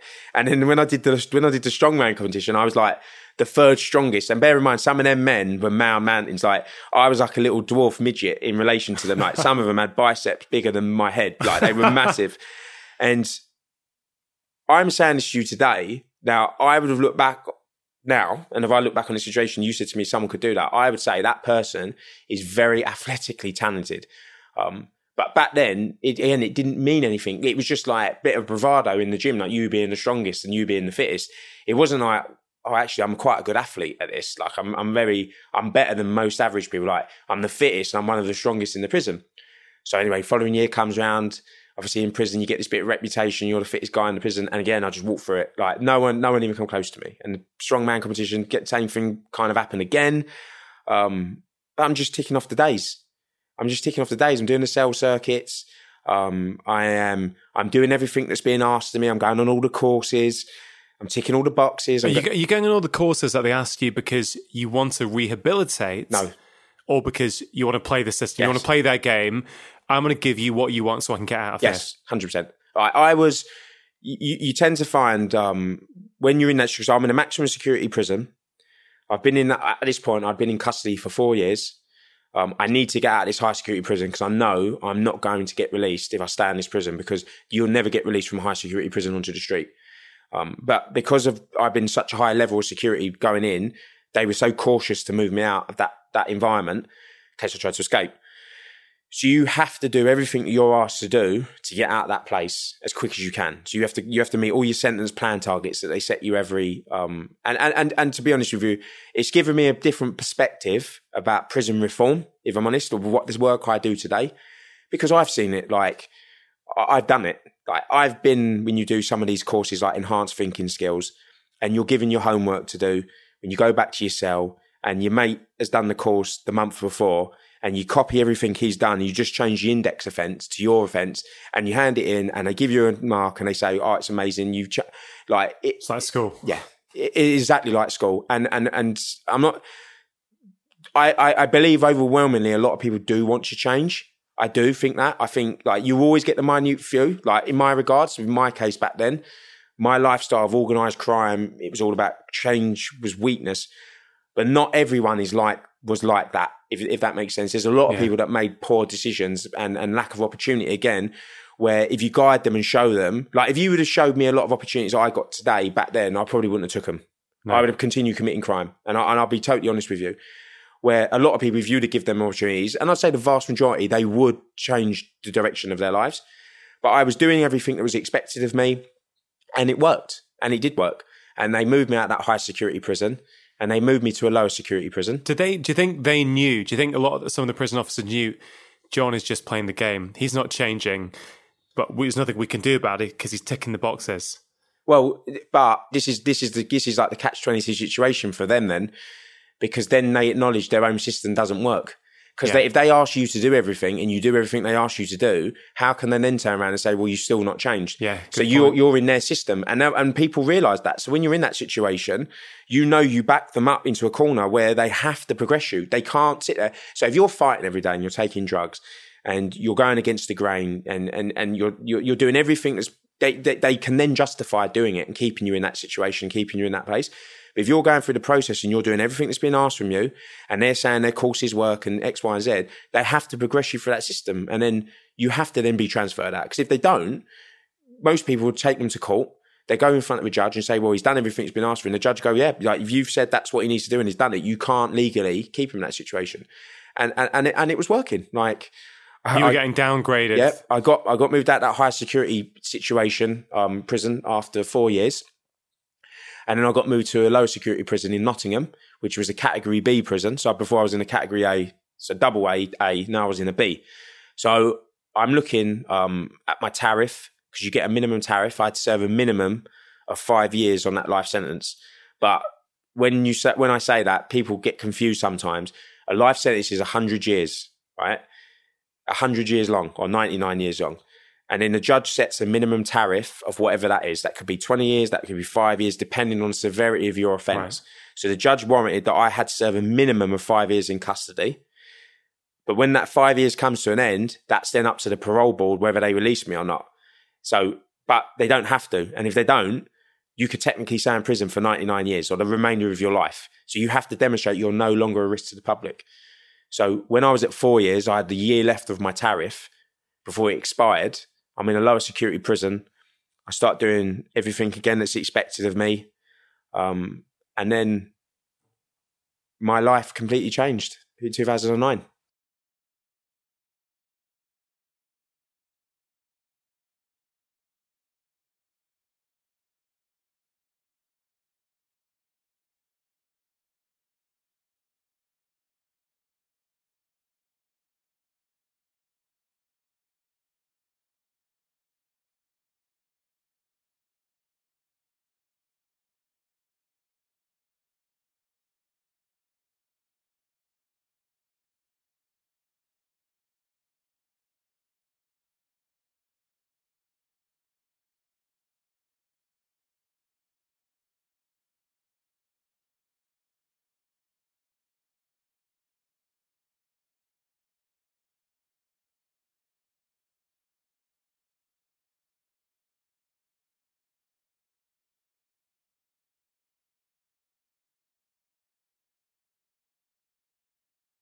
So this is interesting. I mean, the whole story, frankly, is interesting. We've been chatting for over an hour, and there's just so much I'm thinking about. It's such a fascinating story for, I think, the vast majority of people. The vast majority of people, everyone's got a unique upbringing, right? But I think very few people have got your upbringing and have got your story. You have such a strong mindset, John, that you've applied to everything, whether it was in prison, whether it was outside prison, whether it's what you're doing now. I'm really interested with someone who's got such a strong mindset. How does it change? I'm not going to say what broke you. That's the wrong word. What was the trigger? What was the catalyst for someone who is that fixed in their mindset and has been exposed to that sort of upbringing? As I think the judge or one of the officers said to you before, people like you don't change. So what caused people like you to actually change? I would say in my case, it was trauma, because I had never lost anyone in my life. So when I was growing up, and when I was a young man, I heard people dying. Yeah. I heard of people dying, people getting murdered, people going to prison, but predominantly death situations. And I was immune from that. That never happened to me or anyone that I cared and loved for. That was someone else. And then when my best mate died, or best friend from it being from childhood, basically, died in a car crash, committing a robbery in the Netherlands, I had never experienced emotion like it in my life. Like, I hand on heart, I could not remember a time in my life from being a kid to when I was 26 years old, so I found out my dad died. My friend died, where I had literally cried. I literally couldn't remember a time, like, from being a kid. And then when I found out my friend died on the phone, I phoned up my cousin. It was a football match on TV, and I phoned up my cousin at half time. And I was just wanting to see if he was watching the game. And he said, I've got something to tell you. And I said, what? And he said, are you on your own? And I said, of course I am. Like, what's wrong? And he said, that Aaron's died. My mate died. And I said, how? And he told me, and at the time it was a little bit sketchy. Like, no one really understood anything. He died in a car crash in the Netherlands.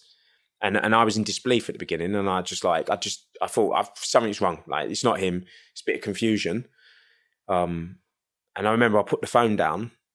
And yeah, I was sitting there, and I just remembered I had this gold Rolex watch on my wrist, and it was a Rolex Daytona, and it had a black doll face, and it was worth £16,000, and I had it sitting in prison, and it was defiance why I had it. Like, it was me being defiant towards the system. Like, even though you've taken my freedom and you've put me in this environment, I'm still me. Like, yeah. I've still got money, and you can't take that from me. And I remember sitting in this cell, and I realised how precious life is, and my friend's life had just literally gone out like a light, and he never had children, he never got married, and I realised how pathetic it was, the situation. I thought I was winning some sort of war in my head against the system and the state, and actually I was just basically pissing my life away. It was like someone switched on a tap, and my life was literally going down into a drain. Every day, every breath I was taking, I was literally spending my life on earth locked in this tiny little box, thinking that I was winning some sort of war in my head against the system and being defiant. And the following night, because it was quite rare that these English people that were committing crime were in the Netherlands, it made news at 10. It was on ITV News. And I remember watching the news, and they showed CCTV clips of the final moments of my mate's life. And he was in some shitty supermarket in the Netherlands, spraying a can of CS spray into the lens of the camera. And it froze. The camera froze. And there was a picture still. And I could see it was him because I could tell by his eyes. And I just remember, like, looking at that TV screen, and I was like, I don't know, it just hit me. Like, I looked how pathetic it was, like, the situation that I was in, and it made me look at my own mortality, and it made me look at my mate, that I saw where I was at. It was pathetic in that context, but how that could have been me, and I could have been that person. Like, how lucky and fortunate I was, because I could have been shot dead back in 2004 when the police tried to arrest me, and my life would have ceased to exist that day in that car park in South East London. And I saw the fact that I was alive as a blessing, and I made a decision that night that I was done. I was done with that life. And the following morning, I come out and I went down for breakfast, and no one obviously knew within prison what had happened. and I was sitting in this communal eating area, and there was these other inmates talking to each other, and I was zoned out. Like I wasn't even engaged in the conversation, and they was talking to each other about when they got out, they was going to do this and do that, and this person was a police informant, and I just sat there and I thought, I can't be around these people no more. And I try to use the analogy sometimes. It's like being addicted to drugs and being locked in a crack den, because I made a decision that night. I didn't want this life no more, and I wanted to do something else in my life. I didn't know what that was, but I didn't want this life. I wanted to get out of this place, get away from these people. But I was trapped, and I was literally physically trapped. Like I couldn't just get up and get out. And before, it was the system. Like it was prison officers I didn't want to engage with, and I detested and I didn't like. But now suddenly it kind of flipped, and it was the people that were people in the situation with me as prisoners, where before I saw myself like them, and then suddenly I'm like, I don't want to be around you people no more either. And I was lost because I didn't know what to do. Like I did genuinely, it was my identity. Like everything that I was as a person was defined by who I was in the context of people respecting me because I was in prison. And I kept my mouth shut, and I got a massive prison sentence, and the way I did my prison sentence, sitting in segregation unit and stuff, and people lauded me for that. And then suddenly I realised what nonsense it all was, and the people that I looked up to and people I respected, the fact that they'd spent their whole lives sitting in prison, rotting, and my best mate that I loved had lost his life down to some sort of bullshit dream that doesn't exist. It's nonsense. Like, and I was like, I need to do something else. Did you almost feel in some ways that you woke up on that day, in the sense that you suddenly could see life for what it was, and actually you look back at your previous life up to that point and you feel, who the hell was I kidding? Like it almost as if you had a blindfold on. I don't know, is that like an awareness? Yeah, you suddenly got awareness, and then once you've got it, you can't go back because you can now see your life in a very different way. Yeah. But until you can see it that way, you can't see it, right? So you're stuck in that box the way you are. It's, you know what's fascinating for me is that it often takes tragedy or real suffering on some level to force many of us to change. You know, this is a recurrent theme on this show and many people's stories around the world. You need a pain point before it actually kicks us into action. And, you know, certainly one of the most life-changing things for me was when I lost my dad. You know, I think that was the first point when I realized, you know, I knew he was sick for years. I helped care for him. But when he was no longer there, it was like, oh my God, like people do go away. I mean, you know, he's literally not here anymore. I know it sounds ridiculous, but when you're confronted with that, it suddenly makes things real. And certainly for me, that was a huge turning point. Like that has been the start of the next phase of my life. You know, all the things I'm doing today, I don't think I ever would have done them until I lost my dad. You know, I needed that to start questioning me, my life, what I was doing. And what's interesting for me about your story is that you had a moment that suddenly put everything into sharp focus and made you realize what a story that you'd created in your head that actually wasn't real. But then you were still stuck in that place. So yes, you've had the awareness, but when I had the awareness, I could go and start making change immediately. I wasn't stuck in an environment where I couldn't make those changes, but you were still in, as you said with your analogy, you're still there. And it doesn't matter if you go up to the prison in Governor and you say to him, I've changed. Yeah, I get it now, buddy. I get it. You know, I'm different now. He's going to be like, what? Yeah. You sit there and you've still got X amount of years left to serve of that sentence. So it was to say I was in that moment lost is an understatement, because I genuinely didn't know what I wanted to do with my life. Other than I didn't want to be where I was at, and I wanted to do something different with my life.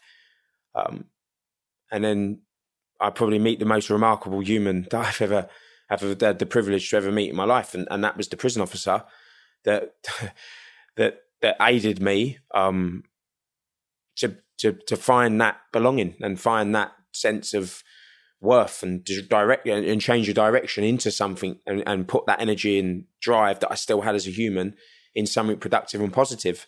So what happens? You're lost.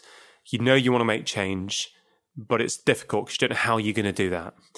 So walk us through what happened. Who is this prison officer that helped you, and how did he help you, and how did you discover this talent that you have, which has actually in many ways got you out of prison and completely transformed your life, and now you're transforming many other people's lives with this story. It's incredible on so many levels, but what happens? So I when we go back to that story that I've just told you about the inmates, I needed to escape them. I needed to get away from them. I didn't want to engage in that negative conversations. You didn't want to hear it around you. I went shut down from it, right? So I'm locked, I'm confined in this situation or environment. I want to do something else with my life. I don't want to be surrounded by negative people. I want to disengage from them and disconnect. I go down to the prison gym. There was an inmate called Mickey. He was a little bit overweight, wasn't fit, wasn't like athletically fit. In prison, you get 3 gym sessions a week. Mickey had 7. And I asked him, I said, how are you getting all these extra gym sessions? Because normally they do it, your wing gets one day, the other wing gets another day, and it's just to stop gangs from going in the gym and fighting each other. And he said, I'm rowing for a children's charity hospice in Nottingham. And I'm rowing 1 million metres over the course of however many weeks or months it took him. So I asked him, I said, who did you ask? And he directed me to the person that ran the prison gym, Craig. So I go to Craig and I said to Craig, can I do what Mickey's doing? And can I basically row and raise money for the charity? So he said, John, if you get sponsorship, so prisoners could sponsor me 50 pence and pounds, and you could have money sent in from family and friends to sponsor you for stuff in prison. He went, you can do it. So he gives me the sponsorship forms. I go back up on the wing. Some inmates sponsor me £1. My mum sent me some money in for sponsorship. So I give it to him, hand it in. He writes me a note, and it's basically a gym pass. So I can go off the wing, go down to the gym every day. So get on the rowing machine, first time, 26 years old. Never really been on one properly, like in regards of like I did it in a circuit, but not like how this relationship with me and that piece of equipment sort of played out. So I get on it. I start rowing 20 miles a day, 32,000 metres. And when I was on the rowing machine, I was in this prison gym, everyone in that place left me alone for that 2 and a bit hours. And I'd look at that monitor and I'd go up and down the slide. My technique was horrific. I didn't know anything about technique at that moment in time. And I just watched the numbers. And obviously, I didn't understand about endorphins. I didn't really understand about this before.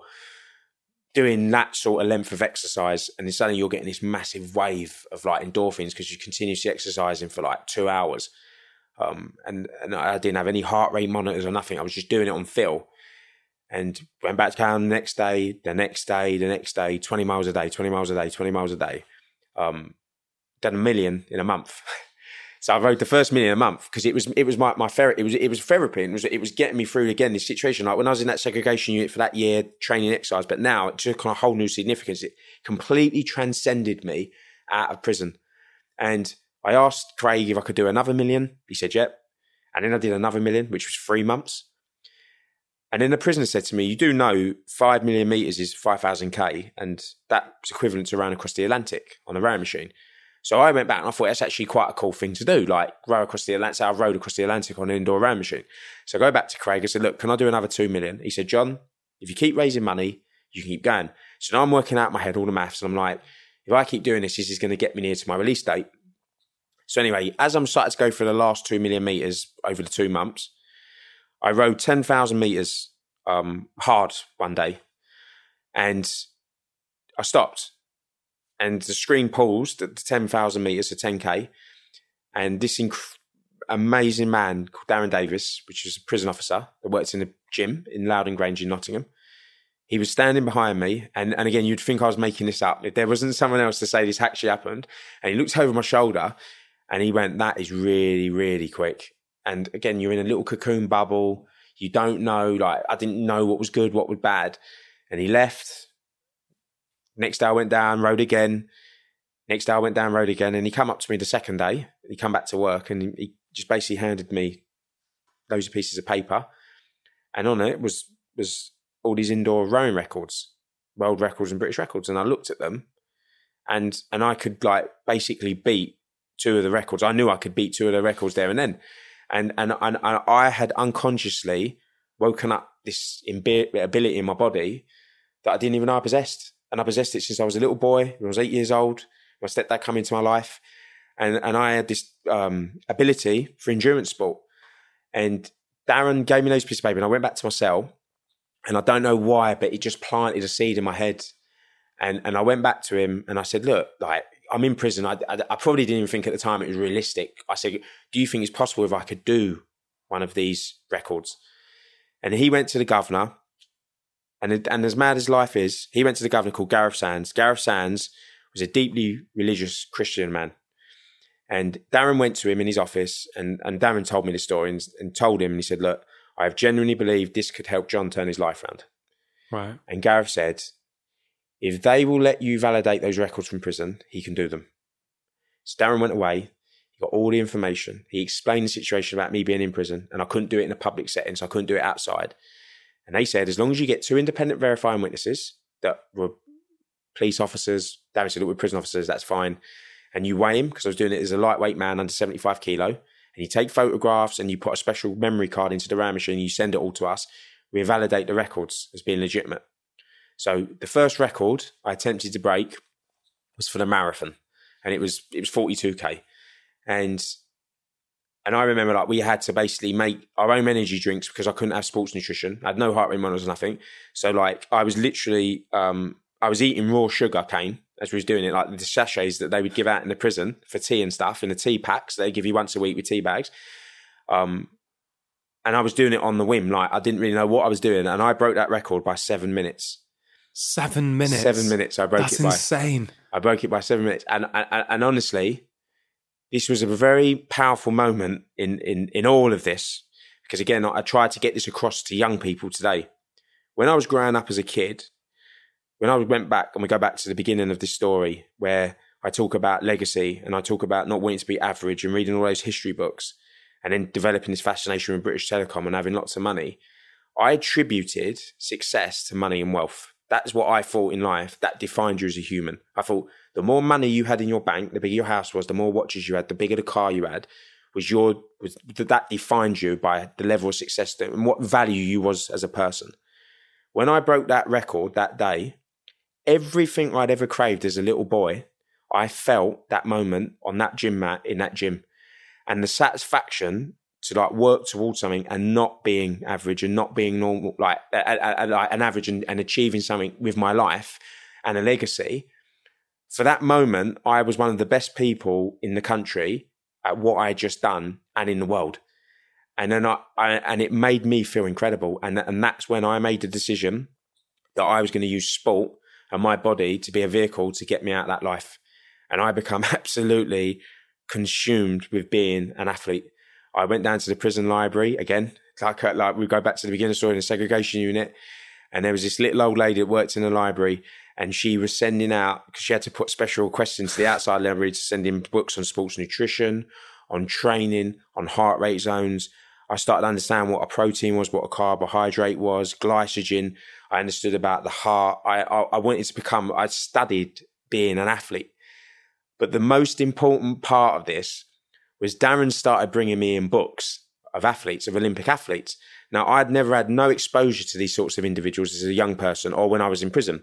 So everyone that I ever saw with my mindset did what I did. They were all driven, they were all focused. Suddenly, I'm reading books on James Cracknell, Steve Redgrave, Lance Armstrong. I'm reading through these books and all the characteristics that I could relate to them. And I'd never seen this group of people before that I could relate to on a level. Like the only people I could ever relate to were people that did what I did years ago. And it reinforced more that is what I was going to do when I got out of prison. I was going to be an athlete. So within the next 16 months, I ended up setting 3 world records. In prison, and 8 British records on indoor rowing machine or multiple different distances. And I got on my first parole board. I think it's a given.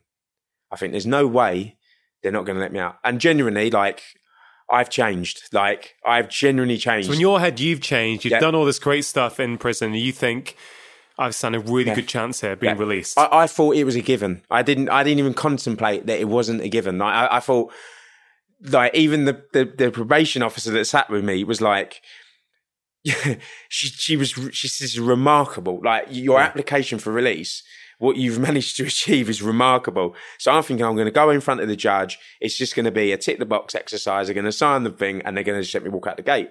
And we sat there, and the judge said to me, he said, what are you going to do when you come out of prison?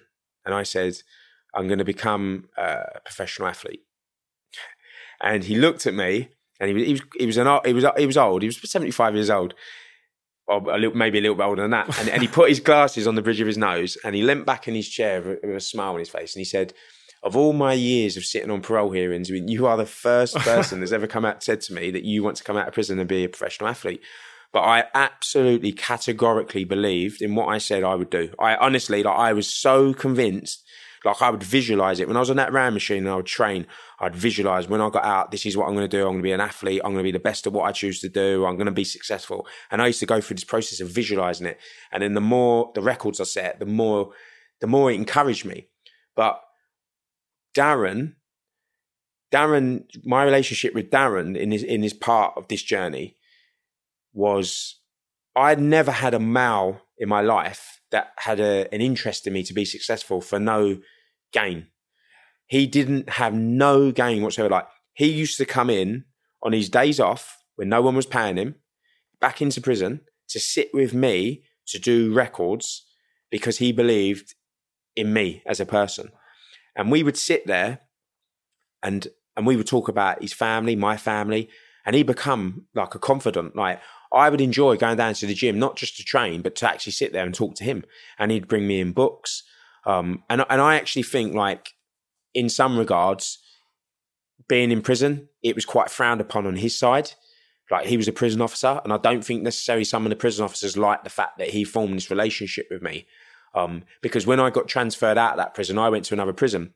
And obviously, like, a prison officer writing a letter to a prisoner is a big, big no-no. Like, because staff corruption and so on and so forth. So he wrote a letter to the prison that I got moved to, gym department, to pass on to me. So that meant it went from prison officer to me. So then it wasn't directly to me. So he kept it in official channels to wish me all the best, to say, look, I know you can go out and you can be a successful person. I've got absolute confidence in you.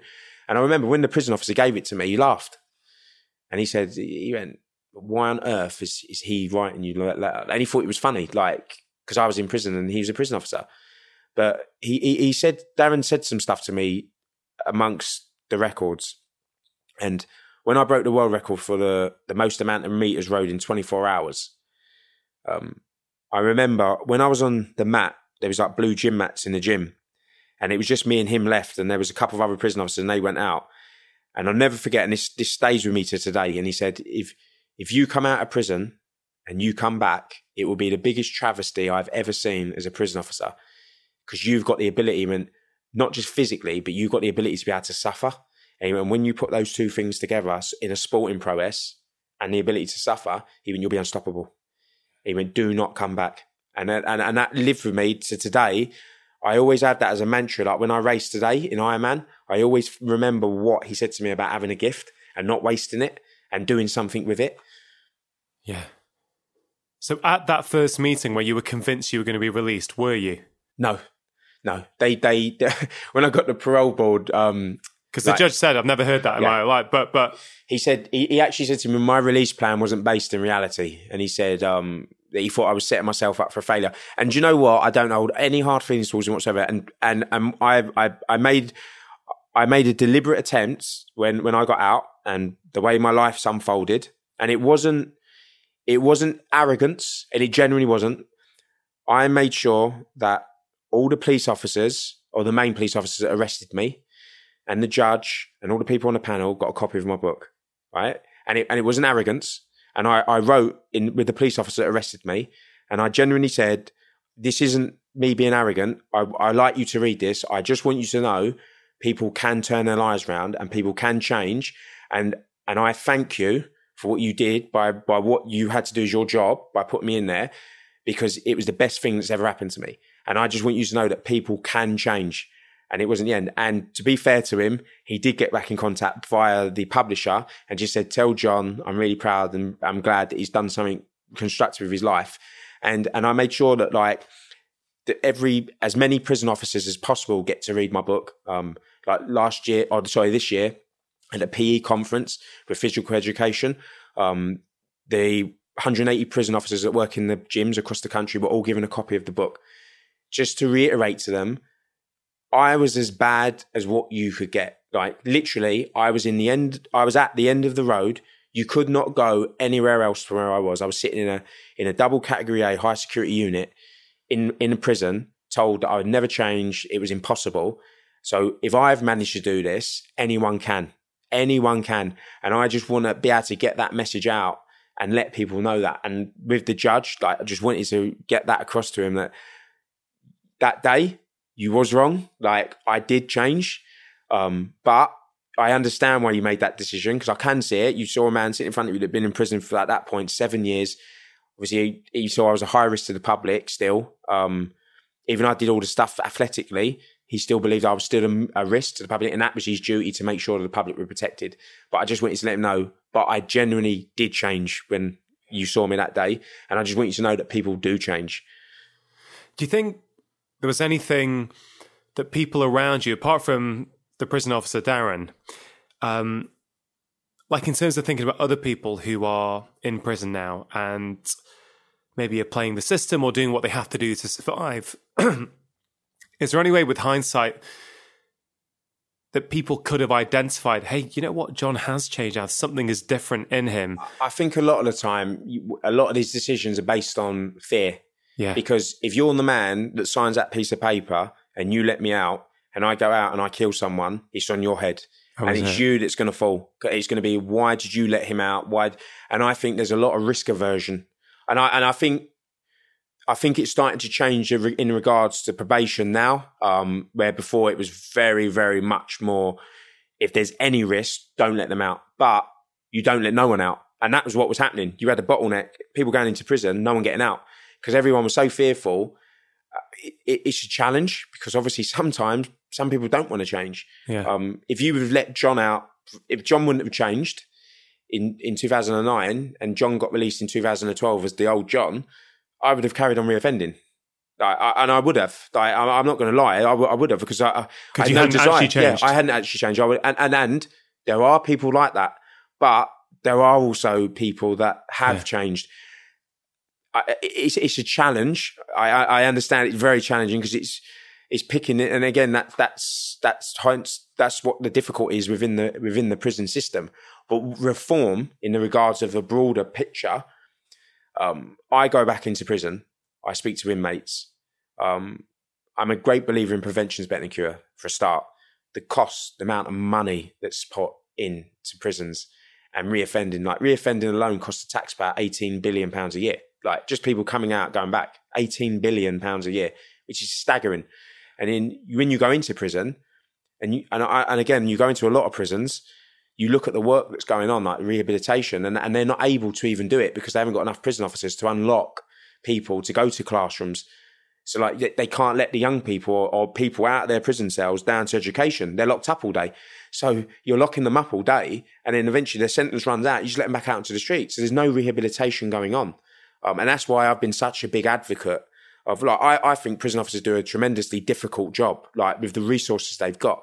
But it's a challenge, because you need to put that investment into these places, but then also you need to put the investment into prevention of stopping people from going into these places in the first time. And then obviously you go into a bigger social issue with school exclusion and so on and so forth. But as things stand now, I think that sport, which I'm a massive advocate for, and I've been part of a wider movement of getting more sports organisations to enter the UK justice system as a way of helping to lower reoffending. Because I think if you go into a lot of prisons, you tend to find, if you said to most inmates, what do you value? They will probably turn around and tell you it will be food, gym, visits. Education will be at a very, very distant, lower fifth or sixth on that list. Now, if you can interlink education and sport, educational learning, become personal trainers, whatever that is, into this area, you can then engage some of the most disengaged people because, like I've seen, when football clubs go into prisons, because they've got the badge on, they're instinctively drawn to it and they're more susceptible to learning. And it does have an impact. Like I've seen it with my own eyes. And you speak to prison officers, the difference between you going into a classroom and being, again, people that have had horrifically bad experiences in the education system, you lock them up in a classroom and say, you need to learn about William Shakespeare. That's not going to happen. And it doesn't happen when it does happen, because a lot of the time there's not even enough prison officers to let them into the classrooms. Yeah, you say when a football team comes and they've got the badge on and it does something and people want to listen. Well, sitting opposite you now, you've got another badge on you, a badge that is a logo that is known all over the world, the Nike logo. And to my knowledge, you are the only Nike-sponsored Ironman triathlete. Is that right? There's one other now. There's one other. Yeah, now? there's one other. There's You one were other. the first. No. I was the second. We transpired. There was one in America, but I'm one of very few. One of very few. Yeah. And the only one in Britain. The only one in Britain. Okay. Yeah. And so, I mean, that in itself is incredible. And another incredible part of your hero's journey, as it were, is you get out of prison, you finally do get released. You know, before I move on from that significant moment, you've obviously been released from prison before, but last time you hadn't changed. This time you were a changed person. So do you remember what was it like walking out? You know, you're walking out into the world this time, a different John. Last time you walked out, you were the same John. This time you were a different John. I mean, walk me through that. How was that for you? So when you get released after being there for a long time, so I was in there for 8 years. I served 8 years. So 8 Christmases, 8 birthdays, 8 summers. You'll be very surprised. It's quite a big anticlimax because you build these dates up in your head and you get it. And then bear in mind, like I got arrested in 2004 and I got out in 2012. Right now, you come out and you've been fixated on time all this time, like dates. People got dates on calendars and like everyone's date. And suddenly that date comes and they open up the door, they walk you down to reception, you sign some pieces of paper, and they basically take you to the gate and you walk out onto the street. That's it. And you look around and you think, is that it? Like as quick as it starts, as quick as it ends. And that's it. Like, and it is quite, it throws you a little bit because you're like, well, what do I do now? But when I got released, it was quite an anticlimax. So I come out, I get picked up, I get in a car. I haven't been in a car for years.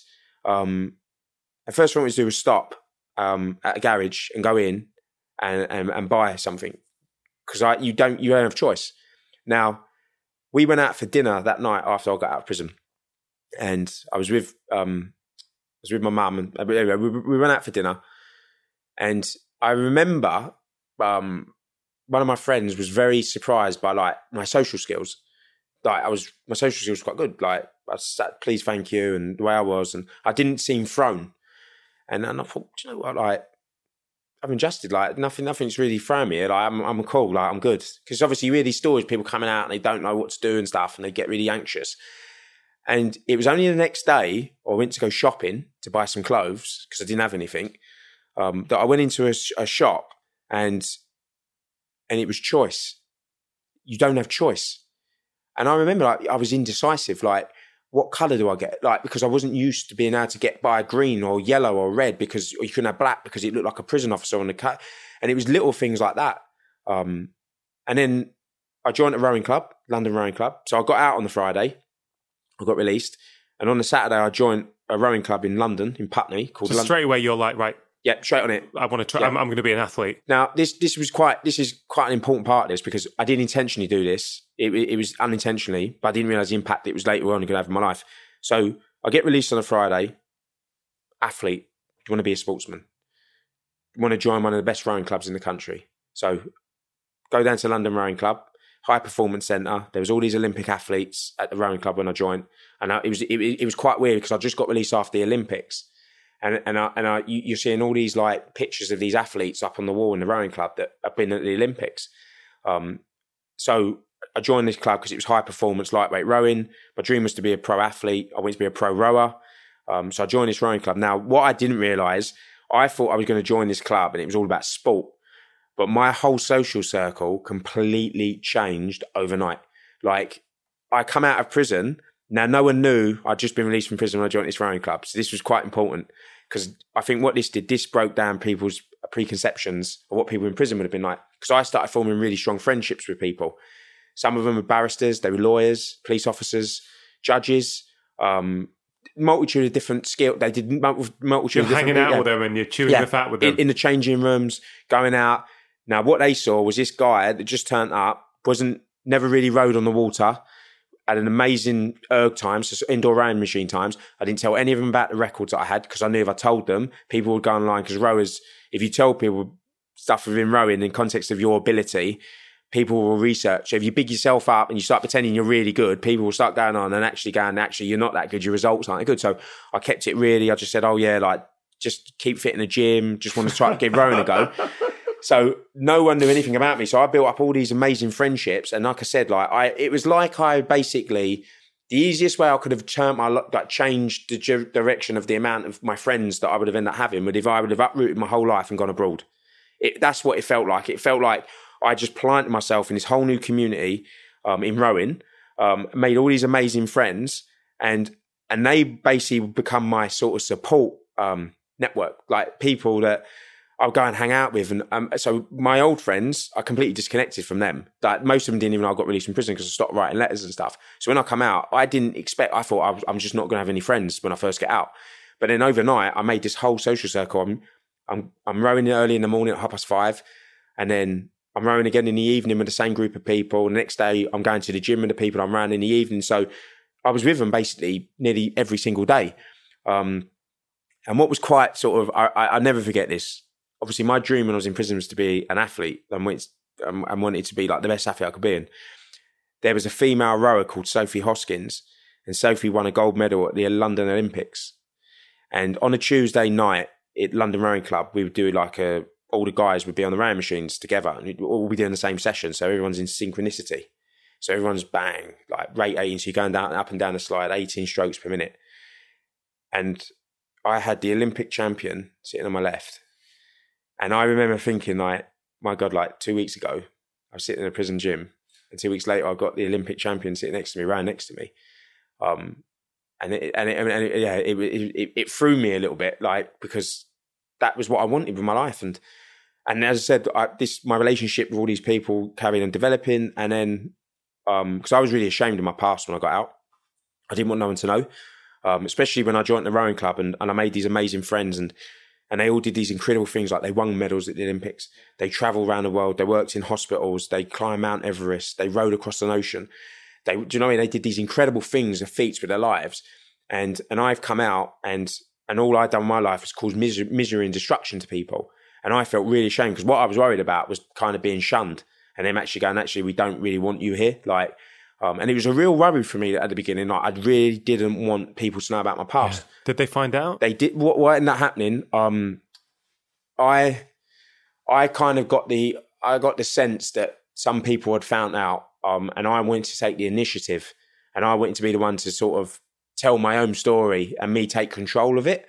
So then I made a decision to write a blog, and I wrote the blog, and it kind of went viral within rowing.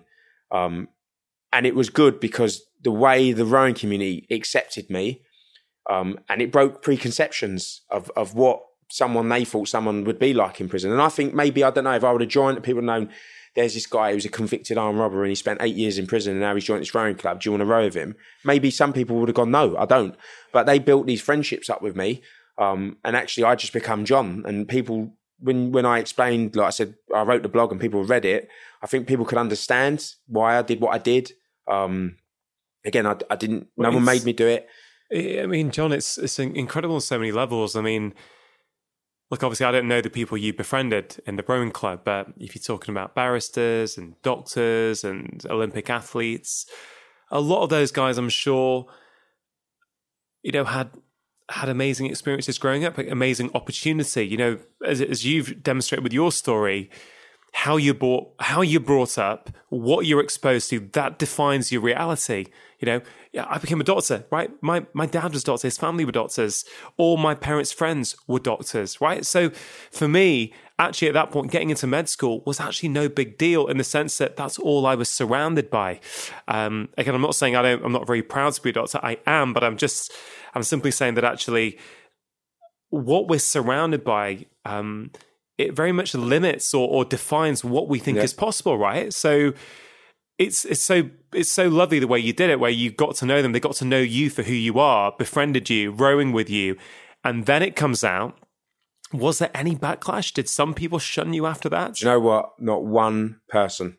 Not one. It literally, the way it was received and the support in which I received after it, I would say that people were more willing to reach out and help me even more on the quest than what I chose to do, which was be an athlete. And I mean, like, a lot of them, bear in mind, some of these were Olympic champions that were willing to come down and row with me on the water to teach me how to row because they wanted me to be successful. And that went all the way from like amateur rowers at the club all the way up to Olympics. And I was very fortunate, like 2 years ago, I got asked to go to Caversham, which is where the GB rowing squad train. And I got asked to go down and speak to all the athletes, which to me was a massive honour because like that was something I wanted to do. Like, and to go into that high performance environment and meet the people that you look up to. But that was the level within the British rowing that the whole sport just was supportive of me, and they have been up to this day. Yeah. Is that blog still online today? Yes, it is. It is. Yeah, I think it's still there somewhere. We'll find it. I'll link to it in the show notes. I actually want to read it because I'm super interested as to what you said in that blog, to the point where no one shunned you. They just wanted to help you. And I imagine you would have been very honest. But I'm looking forward to reading it. We'll definitely link to that. So you were training, you've come out of prison, you're a changed person, you want to be a pro rower, you've joined this club, you're training with these guys, but you don't become a pro rower, do you? You go into a different sport. So, what happened there and what happened to end you up being sponsored by Nike? So I'm a realist. I was 29 years old when I got released, nearly 30. So I was literally just touching 30, basically. When you go into a sport like rowing, you kind of realise it's kind of like swimming, to regards of if you've not done it from a young age, it's very, very challenging to take it up as a grown man and get to that level in which you want to get to, which I wanted to get to. So it's technique driven, right? It's highly like, people think rowing's a very easy sport and you use your arms. You don't use your arms. Rowing is very technical. It's like swimming. And I'm getting to swimming at the moment, and I'm learning, and I'm obsessing on YouTube videos, and I'm trying to watch them. I'm thinking, man, I wish I'd learned this as a kid. That's what I used to do. I used to sit there watching row at night. I'm doing 2 hours a day at the moment. I'm watching it. Oh, that's how you get in the water. That's how you catch the water. I'm obsessed. But you don't realise how technical it is until you start doing it. It's challenging, and even though physicality, my heart and lungs, and my mindset, I had the attributes to do it. Like I would train with people that went to the Olympics, and you realise that like you're not a million miles off them. But technically, I was light years, and I knew I took up the sport too late to get to that level. So when I was in prison, I used to watch Transworld Sport on Channel 4. I remember Transworld Sport. So I used to watch that programme. And on it one day was a sport called Ironman, which was a triathlon. And they were showing the World Championships in Kona. And I remember watching this program. And actually, I'll find you this blog, because I say it was a blog. When I was in prison, me and Darren drafted up what my aspirations were when I got out of prison. So just to show you that this isn't me making this up as I've come out and then suddenly it makes a better story. So I watched this episode of Transworld Sport. I see Ironman. And I thought to myself, I'm going to do one of them one day. Right, whilst I was in prison. When I come out, no desire to do triathlon or Ironman. It wasn't what I was after. It was rowing. So anyway, I'll get to a point, rowing for 6 months, and I thought, right, I am not going to get to that level in rowing that I want to get to. What other sport can I do where it's not team based, so I can't slow other people down? Because the problem is with rowing, you row in a crew now, but you row at a crew at your ability level, really. So I'm not going to be put in a boat with 3 other Olympic champions if I'm really bad novice. Do you know what I mean? Because obviously I'll kill the boat speed. So when you do an individual sport, it's all on you. So if you put the hard work in and the discipline and dedication, you can't slow anyone down if your technique's not that great. So it was either me row on my own, which I wouldn't be able to get to the level because obviously you limit yourself then to where you could row in a boat. Like if you're only rowing on your own, you can only do a certain amount of races and stuff. So it was like, right, I have to do something else. So I go on the internet. I went on Google. I typed Ironman in, and I'll never forget this. The only Ironman race I could do was Ironman UK because I wasn't allowed to leave the United Kingdom because I had a travel ban when I got released from prison. So I couldn't travel without asking permission. And so Ironman UK was the only one I could do, and it was in Bolton. So I go onto the entry, it's sold out. There's no entries left. So I'm thinking, right, how am I going to do this? So then there was at the bottom of the link there was an entry for via charity. Yeah. So I clicked on that and I got in on a charity entry like 6 weeks out from the race. So I enter it and then I went and bought a bike. I hardly had any money when I got out of prison, so I bought this bike. It was way too big for me. It was like 2 sizes too big on eBay. Got the bike, bought a wetsuit. I had 6 weeks to train for this Ironman. Now I'm very fit still from rowing and all the training I've been doing in prison because I got released from prison. I'm still training. I'll come out, start rowing like professionally. So I'm doing 20 plus hours a week training. So I'm aerobically, I'm really fit. So basically I'll go down to Serpentine, start watching videos. I teach myself to basically swim, watching these videos. And I'm in Ironman UK. So Ironman UK 6 weeks out. Hold on. So you couldn't swim? Couldn't swim. Literally, because again, sometimes people might listen to this and go, there's no way he's done this. So I get released in November 2012. I was rowing for like 6 months. And then I did Ironman UK in July of 2013. So within that space, I was rowing on the water. Then I made a decision to do Ironman UK 6 weeks out. So I turn up at Ironman UK, teaching myself to swim 6 weeks previous. So when I turn up at Ironman UK, I had never ridden a bike for 180k in my life. The furthest I'd ever ridden a bike was 80k. 180k was the bike leg. And then you obviously have to run a marathon. Yeah. And I've never swum further than 3.8k. So I've never done that. Yeah. So I turned up to Ironman UK and I'm not saying this arrogantly. I'm genuinely, I'm not saying it arrogantly whatsoever. But there was a couple of emotions that happened when I completed the race, right? So when it wasn't as bad as I thought it was going to be, it wasn't. I wasn't mega fast. Like I did the Ironman, and Ironman UK is very hilly. So I did it in 12 and a half hours. And I think I was in the top like 150 or 200. And I remember, but when I ran down that finishing chute in Bolton Town Centre, it was smashing down with rain. But I got so emotional because it was like, my God, I feel like I've just achieved something so great. Like, because it was something I'd done since I've been out of prison. And where I thought about that in prison, I thought, I'm going to do one day. And I never expected it was going to be as soon as it was. Yeah. And I thought, right, that's what I'm going to do now. And I did Ironman UK and I've crossed the finish line.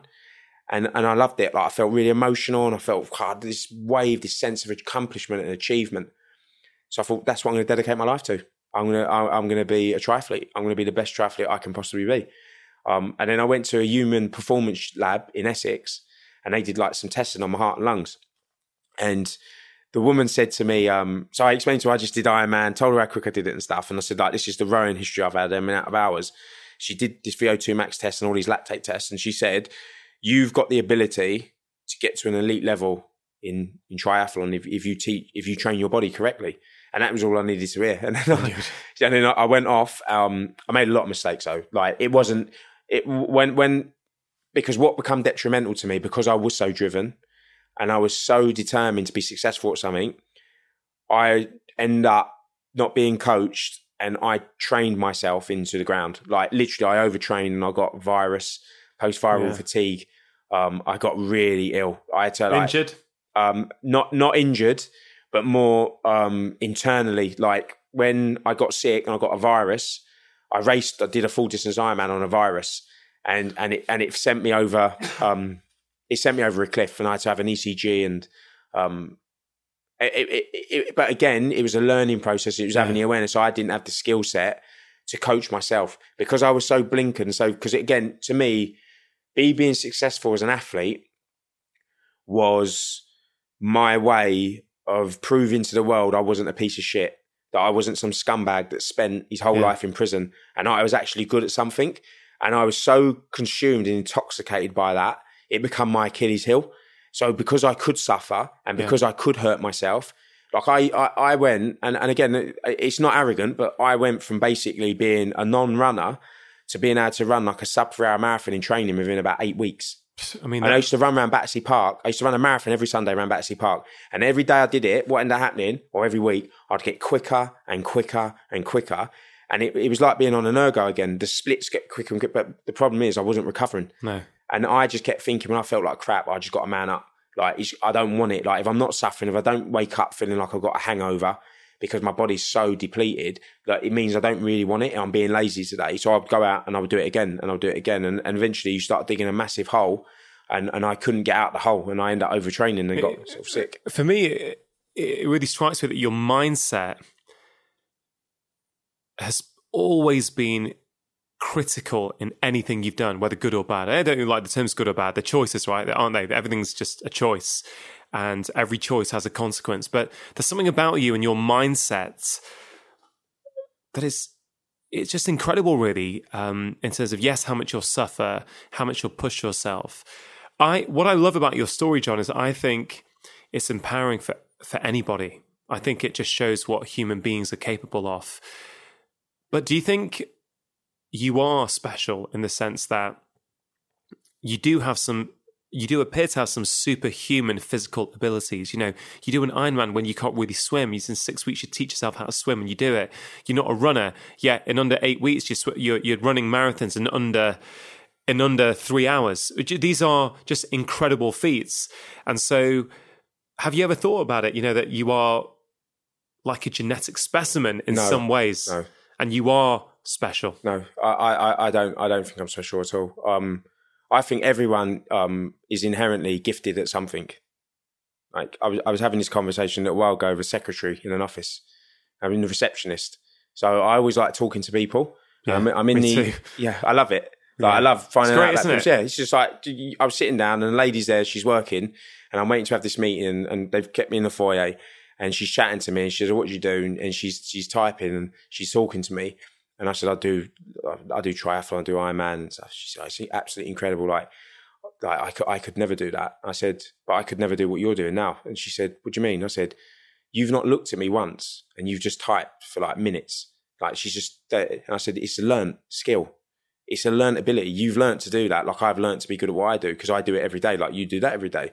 And I just think, again, like, I think this comes back to, I know I might be going off subject a little bit here, but I often say this to kids when I talk to them about imposter syndrome.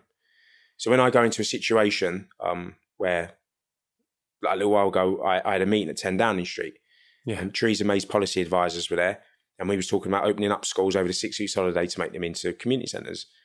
And when I left that situation, I remember quite a few of my friends said, like, do you not feel nervous? Like you're going to 10 Downing Street and you're talking to all these people that are political aides. And I said, but why should I?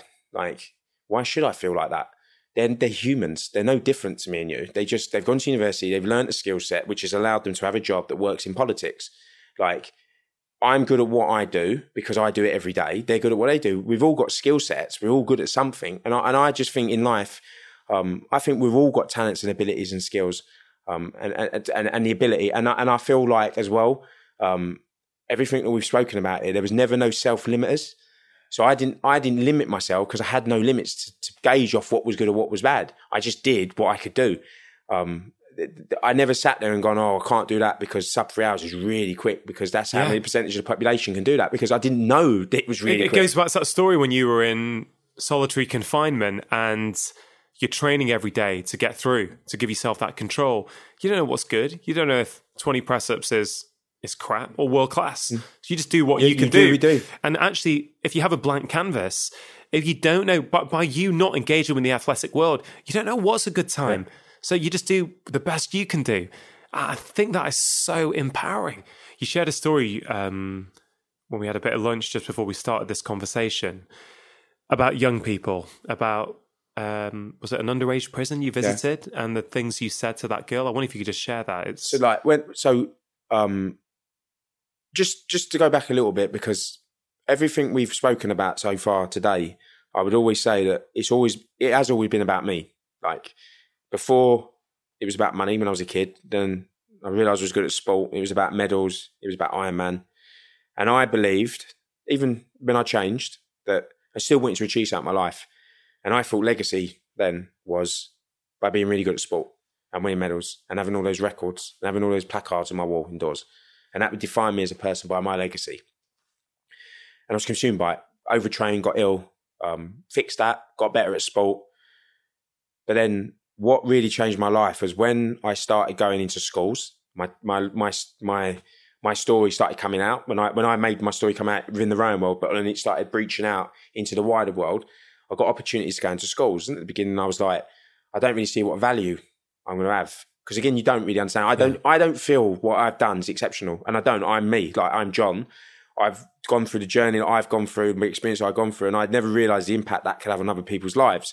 And then I got offered opportunities to do a school talk in Essex, and I took it, and I went, and I did this talk, and at the end, this young boy, his name was called George, followed me and the head teacher out, and me and the head teacher went to his office to have a debrief, and George followed us out, and he said, "Sir, can I speak to John?" And Simon Cox, their teacher, looked at me and he said, "Look, do you mind talking to him?" I said, "No, I'll stand in earshot just in case. I don't know what he's going to say." So I said, "Let's go." So George looked at me, and he was 14 years old, and he went to me, "I'm like you." And I said, "What do you mean you're like me?" And he went, "I'm like you." And I said, I genuinely didn't understand what he meant. And he said, "My dad's coming out of prison. Like, my mum's brought me up with my sister. I don't want to go to prison." And he started crying. And honestly, I've never experienced anything like it in my life. I genuinely haven't. I've never. It was such a powerful moment to know I had impacted on that young boy's life, where now whatever I said to him, he was highly susceptible to listen to what I was about to say, because he could relate to me. And I said to him, in life, you've got an awareness that I didn't have at your age. You realise all the triggers and all the warning signals now, but you don't want that life, which is good, because I didn't see that at your age. What do you want to do with your life? And he said, "I want to work in sport. I'm not good at sport though." And I said, "You don't need to be good at sport. You could be a messer, you could be a physio.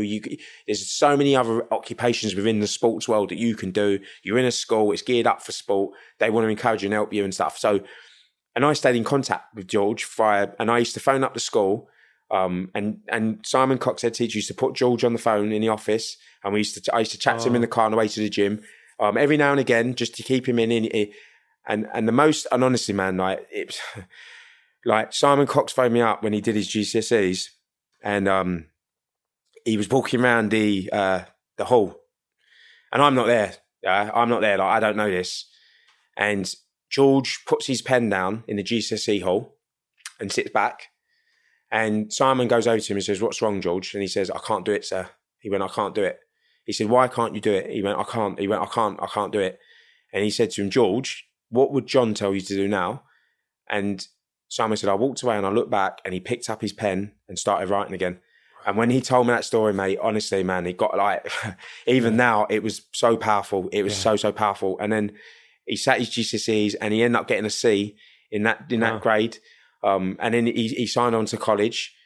But to have that impact over a young person's life where they listen to what you're saying, I realised then that was my calling in life. And then I realised I had this awareness again in my life, which you constantly have and you develop and growing, that legacy is actually, it isn't about money and it isn't about winning stuff. It's about you having a positive impact on other people's lives and lifting other people up. And by me impacting on George's life, if George now doesn't go to prison and he has children and those children don't go to prison and their lives are good because George's life's good and their kids' lives are better, all because he interacted with me, that's what legacy is about. It's about reaching back and lifting people up. And I realised I was in such an incredibly powerful position and influential position where not only could I have that impact over a young person's life, but I was able to go and have meetings at 10 Downing Street and go and have meetings with politicians and go and meet big brands and corporations where they wanted me to go in. What that then did for me was able me to unlock opportunities for other young people to have a better life, which I am happy to say that I am able to do by the proxy of using my life. Because let's be honest, lots of people, it's the story. And I have always said this, like I was very fortunate I got asked to go to the Conservative Party conference a couple of years ago. it's irrelevant what my political beliefs are, but the fact of being able to have an audience of people that can make decisions that can affect the lives of millions of people, to me, that was an honour and a privilege to come from where I've come from, to be able to address those people. And to have that platform to be able to influence change, and then politicians come up to me at the end and say, I can't believe you sat in prison for 10 years for what you did, by the way you conduct yourself and the way you are and what you've done, and what I don't see it like this, but what an inspiration you are now. You're an amazing person. You're an amazing athlete. And I say, but you must remember, I'm no different to the 90,000 people sitting in prison. I was given an opportunity and I chose to take it. So that's why it's fundamentally important that those other 90,000 people are able to change and turn their lives around and be given the right opportunities to turn their lives around. So it allows me to connect up the dots to people because they can relate to me. So when you sit in front of them, they can look at me and relate to me on that level. And I'm like one of them. And that's what's important, because then when you can connect the dots up and show them that I'm not different to these people, I'm exactly the same as them. So if you think this about me and you look at me now and laud me, these other people are capable of doing what I've done. I'm no different to those people. I was once that scumbag that was sitting in a maximum security unit with suicide bombers. If you looked at me then, you said, he's a piece of shit, never let him out of prison. Where now you don't say that. So it's connecting up the dots. And as I've gone through that journey of going into prisons, and it's been a life-changing experience for me. It really has. Like, when the story I was telling you about earlier, like when I went into an STC, which is a secure training centre. So it's technically a prison, but they can't call it a prison, and it's for children. And I walked into this environment. I had never seen children in prison under the age of 18. I've seen young offenders, like young men. I'd never seen girls in prison. So I go into this STC and it's a mixture of girls and boys mixed together, but they're on different housing units.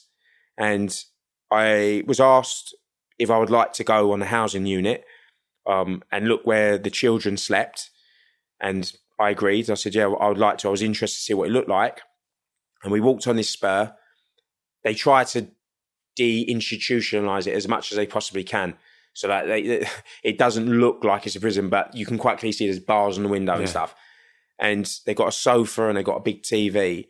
And then the prison officer was like walking me down with the governor, and we stop outside a massive metal door like I was put behind, and he puts the key in and he opens it up and he opens it, and then I walk in and it was literally like a little girl's bedroom.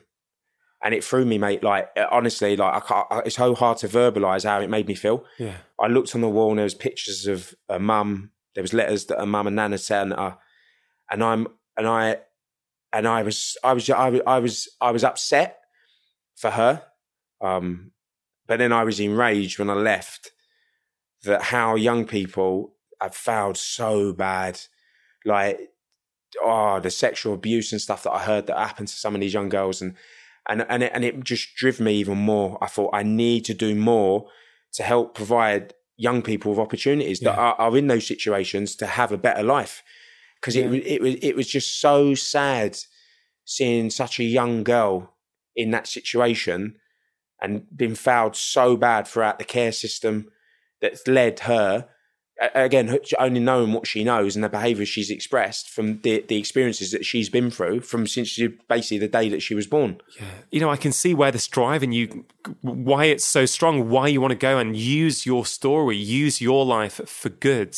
It's emotional talking about it because, you know, I think back to your life and, you know, you didn't have that, you know, your father wasn't there. You didn't have a strong male figure. So, of course, if your stepfather rocks up and he's going to fill the void, it's like that boy at school who sees you and actually he can relate to you. So now he's got a male role model who he can relate to. If you don't have that, well, of course you're going to make maybe some poor decisions. Do you know what I mean? It's I was genuinely, again, like, I was genuinely surprised by the further along the journey I've gone since I've been released from prison, the social difference in this country is, and how so few have so much and so many have so little, to the degree where, like, children, like a headmaster once phoned me up when it was snowing. Like, I remember when I was at school, snow day, I was loving it. Didn't have school. I didn't have school. Like, you'd be off school for 3 or 4 days. I was loving it. And headmaster phoned me up in Essex, and I developed a really close relationship with him. And he said, we've had to close the school. And I said, I bet the kids love it. And he said, John, he said, I feel so bad because I know today, for the next 2 or 3 days probably, that probably about 70% of my school will not eat a meal for breakfast or lunch because they're solely reliant on the school providing those meals because the kids aren't eating when they're home because the mums and dads haven't got the money or they haven't got the food to eat. And then you start all the stuff with, I never understood for a moment, like, not being a female, but then there was problems with girls with tampons. They were truanting from school when they was on their periods because they couldn't afford Tampax. And you think, how on earth is it that bad? And then obviously you go into the prison service and you look at the cost that gets spent on incarcerating young people. Like the chairman of Brentford Football Club coming on a visit to Feltham Young Offenders. And he was standing with me and he's a businessman. He's a very intelligent man. And I said to him, I could halve the cost of the young offenders prison estate like that overnight, straight away, one decision. And he said, how could you do it? So I said, so each one of these kids today running around cost the taxpayer £75,000 per year to incarcerate in this place. He said, yeah. I said, if I got that young boy over there and put him in Eton, into the best private school in the country, I've just halved the budget of the UK justice system over half. So how can it make sense that it costs £40,000 to send a kid to the best private school in the country, but £75,000 to incarcerate them in a young offenders institution?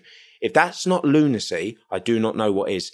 And I don't understand for the life of me why this has been allowed to continue and continue. And it's like, and when I speak to my friends, there's just no awareness of it that in society that this is a problem. Like you see people that they're talking about when we leave the EU and it's going to cost £39 billion, and you think we're spending £18 billion a year on reoffending. And you look at this and you think, how do people not see these numbers? And it's we build more prisons. And we're so judgmental as a society. We look down on so many people in terms of where they've ended up in life, and we don't realize that could absolutely be me or you, just for life circumstance, and a few little minor decisions here or there can absolutely influence the outcome. And it's something, you know, I obviously talk a lot about health, and health inequality is a massive thing. Depending on where you grow up in this country, your health, your lifespan will be different. Maybe up to 10 years, just depending on your postcode. I mean, this sort of inequality is staggering, and it's not something I typically talk a lot about on this podcast, but I think it's an important topic. And as I try and talk to more and more varied people about different things, about, you know, it's all ultimately how to live better, how we can all live better lives. And I think we live better lives not only when we feel better individually, but when society is happier and healthier around us. It's very hard to be happy when, yes, you're individually doing well, but people around you are struggling. Yes, but we are all on the same rock. We're all on this earth at the same moment in time in history. Like we're all here together, and we're all going to end up in the same 6-foot hole at the end of it. So again, my belief is the fact we should work together and we should help other people. And that's what life should be about. It shouldn't be about profit constantly, like selling you stuff constantly. It should be about working together and helping your fellow man. Because like you said, society, community becomes so much better by living that sort of existence. And when we don't live it, you see all the disharmony that's going on in the world today, and all the hatred. And exactly, it's getting to that point now where we can't keep doing things the way we've always done them. So it's getting more and more toxic, and it is about that. It is about that compassion. I think that's what is really missing in society. Look, John, this is by far the longest conversation I've ever had on the podcast, and I actually feel we're just warming up. So I'd love at some point, I think we better start wrapping this up, but I would love to continue this at some point and have like maybe an in-depth conversation on the work that you're currently doing. You know, you're talking to government, you're talking to schools, so maybe we can do that at some point. 100%. You know, but I think in terms of this conversation, you couldn't make up your story. I told you this before you came in, and I know it's hard because I don't mean this in a disrespectful way, but if your story was being made into a Hollywood film, I don't think you'd believe it. I have been told that a few times. I mean, how does it feel to you to hear that? It's hard, isn't it? Because I've lived the experience, so I've gone through it, and I feel like you do compartmentalize your life. Yeah. You do it, and I suppose that's how you overcome stuff that goes on, like traumatic experiences and stuff. It's a very strange sensation because I am me, so it's hard for me to look out and look back in and go, like, yeah, sometimes you do have to pinch yourself. Like, before Theresa May stepped down as Prime Minister, I got invited to 10 Downing Street, and I'm in 10 Downing Street, like with 200 people that were the heads of charities across the country that are working in youth violence across the United Kingdom. And I'm standing there, and Theresa May, Prime Minister, on a podium at 10 Downing Street, starts referencing my story, saying to them about we as a society can't give up on people, and then referencing me and saying because of John McAvoy, like what he's managed to do with his life, he's gone on and he's accomplished what I've done.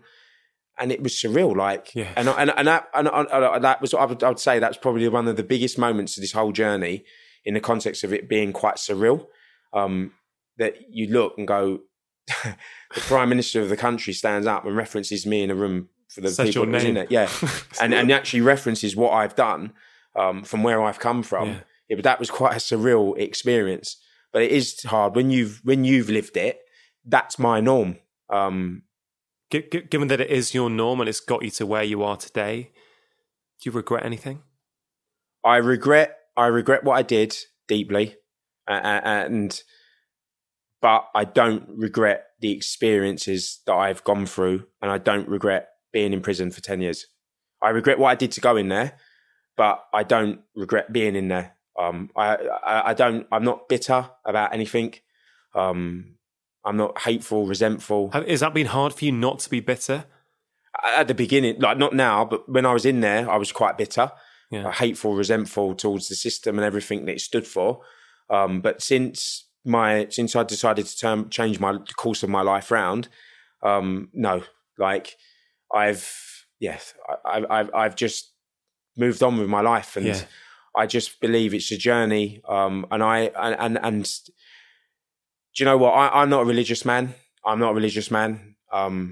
But there was one event before we close up where I was at the Wells Book Festival down in Somerset.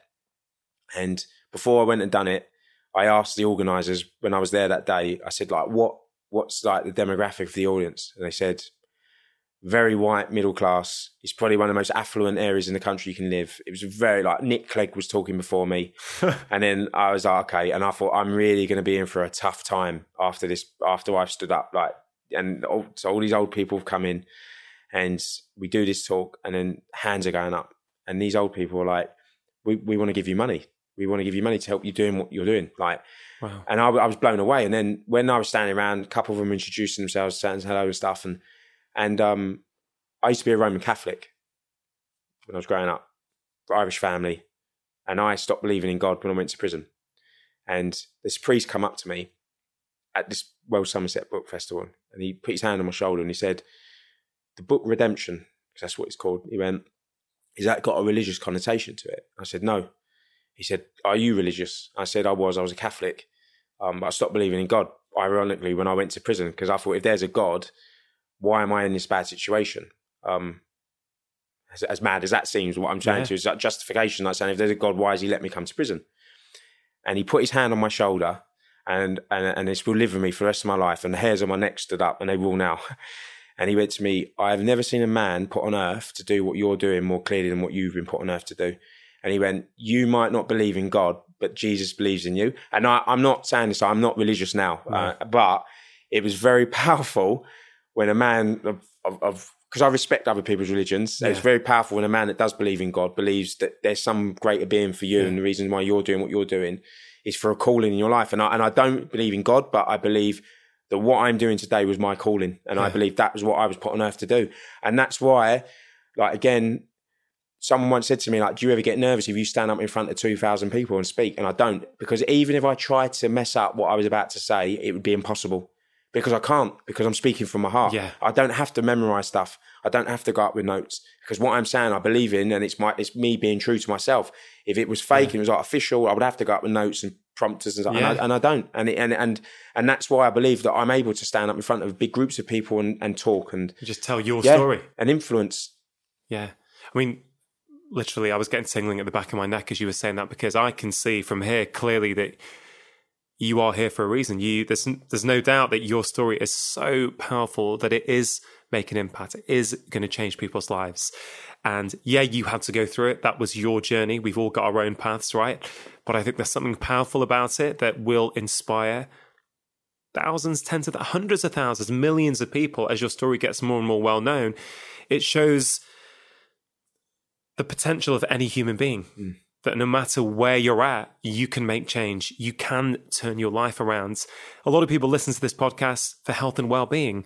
And although we've not technically spoken about health and well-being, what we have spoken about is mindset, belief that you can change. And I think those things are just as relevant to my audience as they might be to a school audience or, young offenders who you're trying to inspire. John, this podcast is called Feel Better, Live More, because, as I say over and over again, when we feel better in ourselves, we get more out of lives. I always love my guests, where possible, to leave the listeners with some actionable tips, if you will, things that they can think about applying into their own life immediately to improve their lives. And I appreciate you've not had any prep on this, but I wonder, have you got some closing thoughts for people that no matter where they're at in their life, they can think about applying to improve the way things are? I would always go back to, it goes back to self-belief and not setting limits on what you're able to achieve and what you're able to accomplish. I'm a great believer in positive thought, visualization, and working towards something. And it's not about being the best, it's about being the best version of you. I might not be the greatest Ironman athlete in the world, but I just want to be the best I can be. And that's what's important in life, like you being the best version of you and believing that there's a possibility you can always get better, you can always overcome, and it's never the end until it's the end. So until you take your last dying breath and they're going to put you in that casket, you've got life. And if you've got life, live it, because if you're on this planet and it's such a short period of time, like we're like a blink of an eye on the planet. And I just think you have to maximize every day of it. You have to go out there and you have to live your life to the fullest. And that sometimes we all have bad days. I have loads of bad days, but you have to be so appreciative of the fact that you can breathe and you can live. And that's what life is about. It's about it going out and experiences enjoyment and not getting bogged down on stuff that isn't that important. Yeah. Well, thank you so much for sharing that. Thank you for so openly sharing your story. Incredible. I've heard it before, but to hear it over the table from you, literally, I could feel it inside. I could feel tingles. John, if people want to feedback to you, they want to get in touch with you, can they find you on social media? Yeah. If so, where would you like them to find you? Yeah, I'm on Twitter and Instagram. So I've got an internet site, it's a website and stuff. So there's an email address. So if anyone wants to email, they just go onto the website and you click through like the message section on it. Yeah, fantastic. But I'm on Instagram and Twitter. Well, John, look, thanks for the time today. Good luck in your race next weekend. Thank you. I find it hard to believe that anyone can compete with your self-belief and your ability to suffer. So I look forward to seeing what happens there.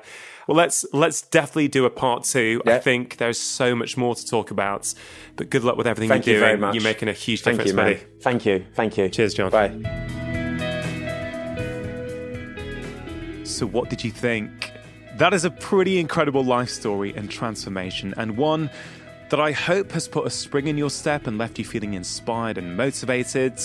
Do you have a think about one thing or one idea that you can take away from our conversation and start applying in your own life? Now, one powerful idea I took from this conversation is, I guess, this idea that you can always change the story and narrative you put on your life anytime you like. Just as John did when his friend died, literally overnight, John changes his story, and with that new story comes a new outcome.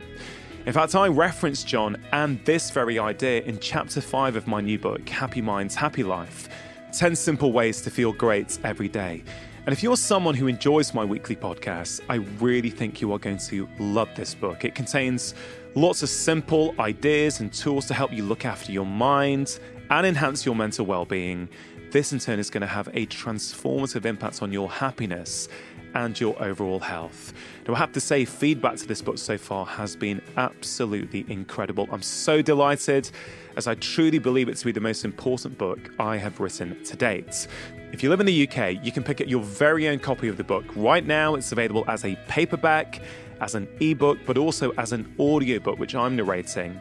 And if you don't live in the UK, you can see all international links to order in the episode description in your podcast app. If you enjoyed today's episode, it is always appreciated if you can take a moment to share this podcast with your friends and family or leave a review on Apple Podcasts. Thank you so much for listening. Have a wonderful week. And please note that if you want to listen to this show without any adverts, that option is now available for a small monthly fee on Apple and on Android. Always remember, you are the architects of your own health. Making lifestyle change is always worth it, because when you feel better, you live more.